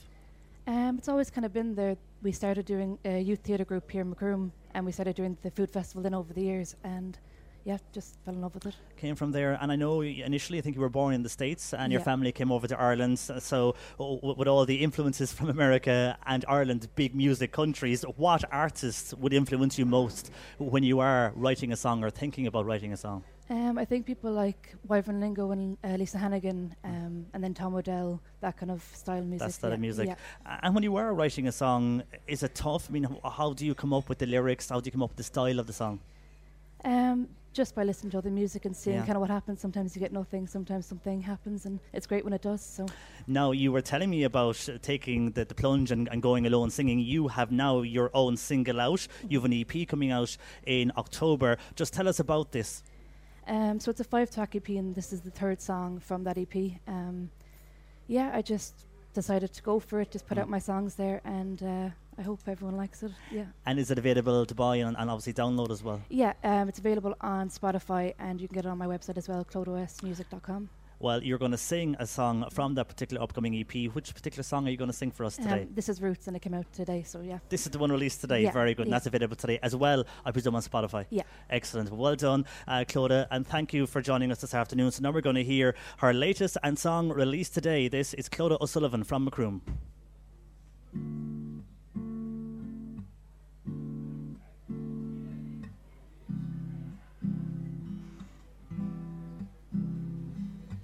Lurking through the midnight moonlight in the sun until the day is through. I'm done, but I will see you soon. Adrenaline, it rushes through my skin. I'm unsure what is happening. It's happening again. And brother, where'd you go when I need you the most? Father, where you been? Said I'm coming home. And take me to your roots. Tell me that you choose me. Show me, buddy, your truths, and lies will only lose me. Smile now, it's all we got. Bridges burned, we burned the light. Whoa, whoa, whoa, we did. Undermined and overgrown, side by side we stand alone. Whoa, when we do.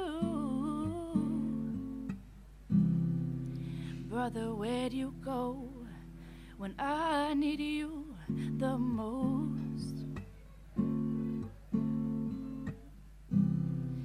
Father, where you been? Said I'm coming home. Take me to your roots. Tell me that you choose me. And show me, buddy, your truths, and lies will only lose me. Something's missing. There is such a distance. There is such a difference to me. Your chair lies empty, wondering why for you left me. Something should just be left be. And take me to your roots. Tell me that you choose me. Show me, buddy, your truths, and lies will only lose me.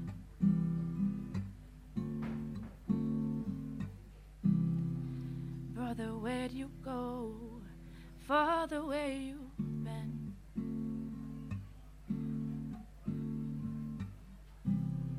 Said I'm coming home. I'm coming home again.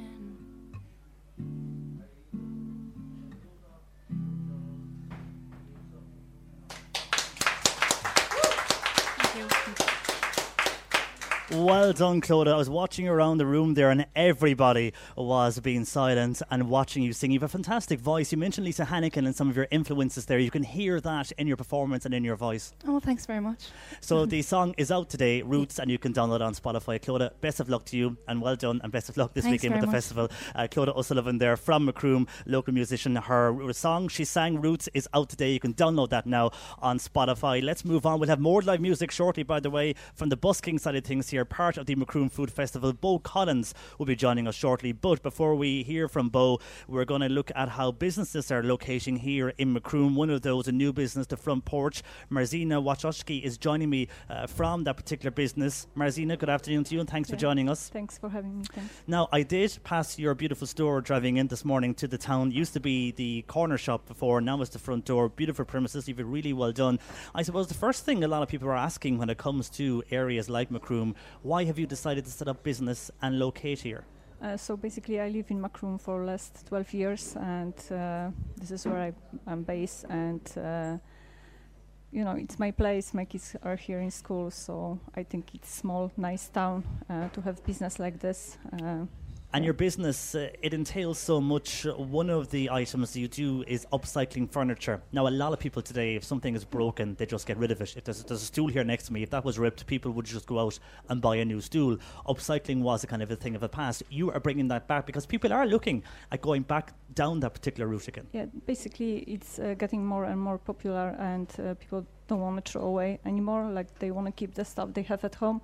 The only thing most likely they don't match, and they're like different pieces in different styles, different colors. So what I'm doing, I'm trying to give them ideas. It's more like concept shop, basically, where you can get your, furniture restyle and get basically give a new life to the pieces of furniture. Yeah. I saw some of the pictures on your website and Facebook page, and you have old kitchen dressers and cupboards that were in disrepair, that were basically in need of a paint and were falling apart. And then we saw the transformation. I mean, there was something that was totally changed. They looked different, even though it was the same dresser. It was like someone went down and purchased a new one. It just shows what you can do. Yeah, basically, you can create any style you want. It doesn't have to be like people think, if you paint the furniture, it has to be distress or like vintage, shabby chic, but no, you can basically create any look you want, and it can be like modern look. And right now, most of the furniture in the shops, new furniture, it's also painted, and there is like a trend in different colors, and basically people just want to have something fresh and new, and this is all about. And it's an amazing tool what a lick of paint can do in an item, if it is not in disrepair, what it can do to it. Yeah. And do you do that then yourself in that particular shop? Do you upcycle I'm doing them? this. I'm doing upcycling. Also, I'm doing the workshops, so you can come to my place and you can learn step by step how to do it yourself, how to use the paint over the furniture, how to create different styles and different finishes with the waxes. And like you can start yourself at home as well. So. And the demos you mentioned there and the work you do, what else then is entailed in the Front Porch? What else did you provide? Also, like I provide service. So basically, you can bring your old piece of furniture and I can paint for you. So this is more like a styling and painting service I'm offered to the people. So if it's not your thing, and you don't feel like you can do it yourself because I'm selling the paint, but if it's not your thing, you can bring the piece of furniture and I can do it for you. And are you quite busy at the moment, because it is something that we mentioned is coming back? Yeah. And I'm quite busy, and there is like few projects coming, and also I have event tomorrow in my shop from 12 to 3 o'clock, and you can come and have a sip, snack, and browse around the shop. So basically you can see it, what I can do for you. And also I have next month, it's Upcycle Republic, I'm doing with the Cork County. It's in Cork County Hall, so you can come and see also other people who actually reuse different materials and upcycle stuff.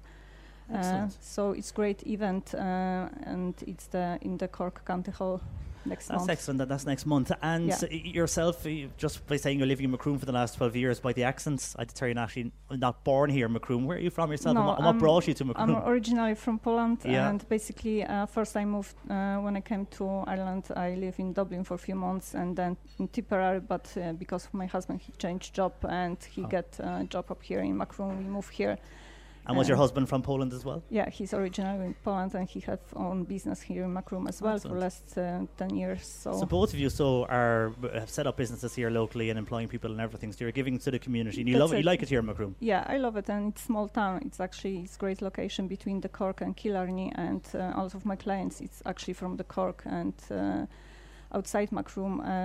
So actually, I think it's great location. It is easy accessible because you'll get Yeah. two counties, but you'll get people from coming from all various areas of Yeah. north, east, west as well. Yeah. Well, best of luck to you, Marzina. Thank you for joining us this afternoon, and best of luck with your store, the front porch. And the best way I can describe it, it's on the Cork Road, but as you're coming into Macroom, you can't miss it. Beautiful layout building. You'll see that as you're basically just beyond Macroom Motors. That's the best location I can describe if you're not familiar with Macroom. Thanks for joining us this afternoon, Marzina, from the front porch, and the reason why people set up businesses here in the Macroom area. We'll have more live music very shortly. I was mentioning the busking competition earlier with Catherine and Joe from the festival, and how that is a big part of this year's particular festival.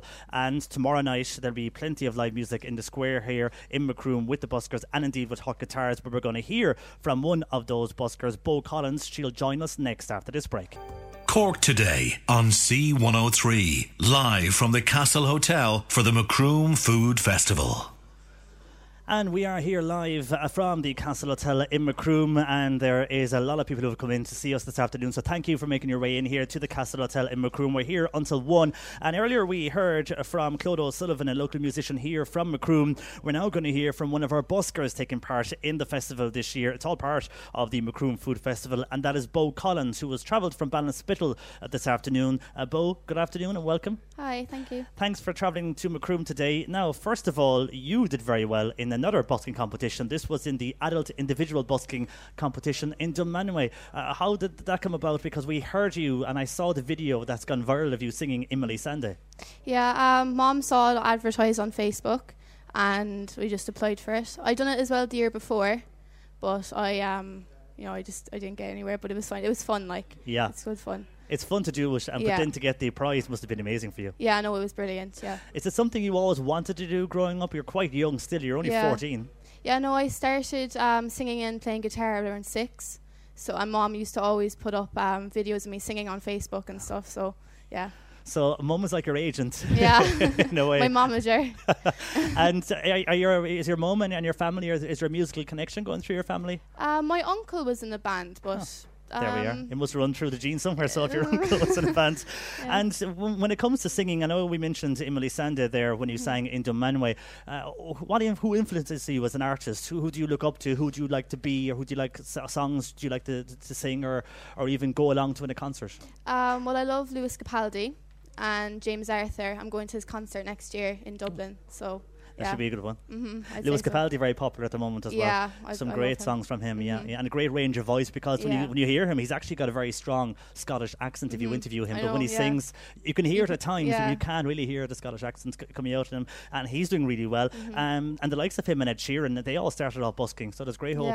Great hope. In school, is it Kinsale School you would go to? Kinsale, yeah. And how is the music lessons in Kinsale? Do they have that part of the curriculum? Yeah, they do twice a week. Yeah.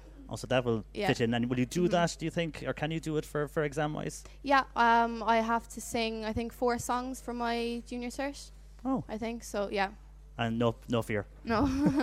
Now, when I mentioned busking there a while ago, do you busk yourselves locally, or is it just at various, like what happened in Dunmanway or here, various festivals? I go busking every few weeks in Cork City. And where would you busk in the city? St. Patrick's Street, and, you know, everywhere I can, I suppose. And you get a good reaction on the street? Yeah, I would. What's it like to busk on Patrick Street? I pass buskers a lot on that particular street, the main thoroughfare for the city, and you'll have some great buskers, not so great at times as well. But overall, what's it like? I mean, is it nerve-wracking for your first busking attempt? I was kind of nervous, but once you start, like, you can't really stop. It's good fun. Like, you get the adrenaline then to keep on going on the street. And do you leave the bucket out for people to donate? Or my guitar case is out. And are people receptive to you? Yeah, people are I was actually really shocked. People are very generous. That's good, and you're getting a good response that way, because it is tough to busk, because you're putting yourself out there, really. Now, you're going to sing for us this afternoon, and you're going to sing a well-known song from Monsters of Men, Little Talks. So set up there.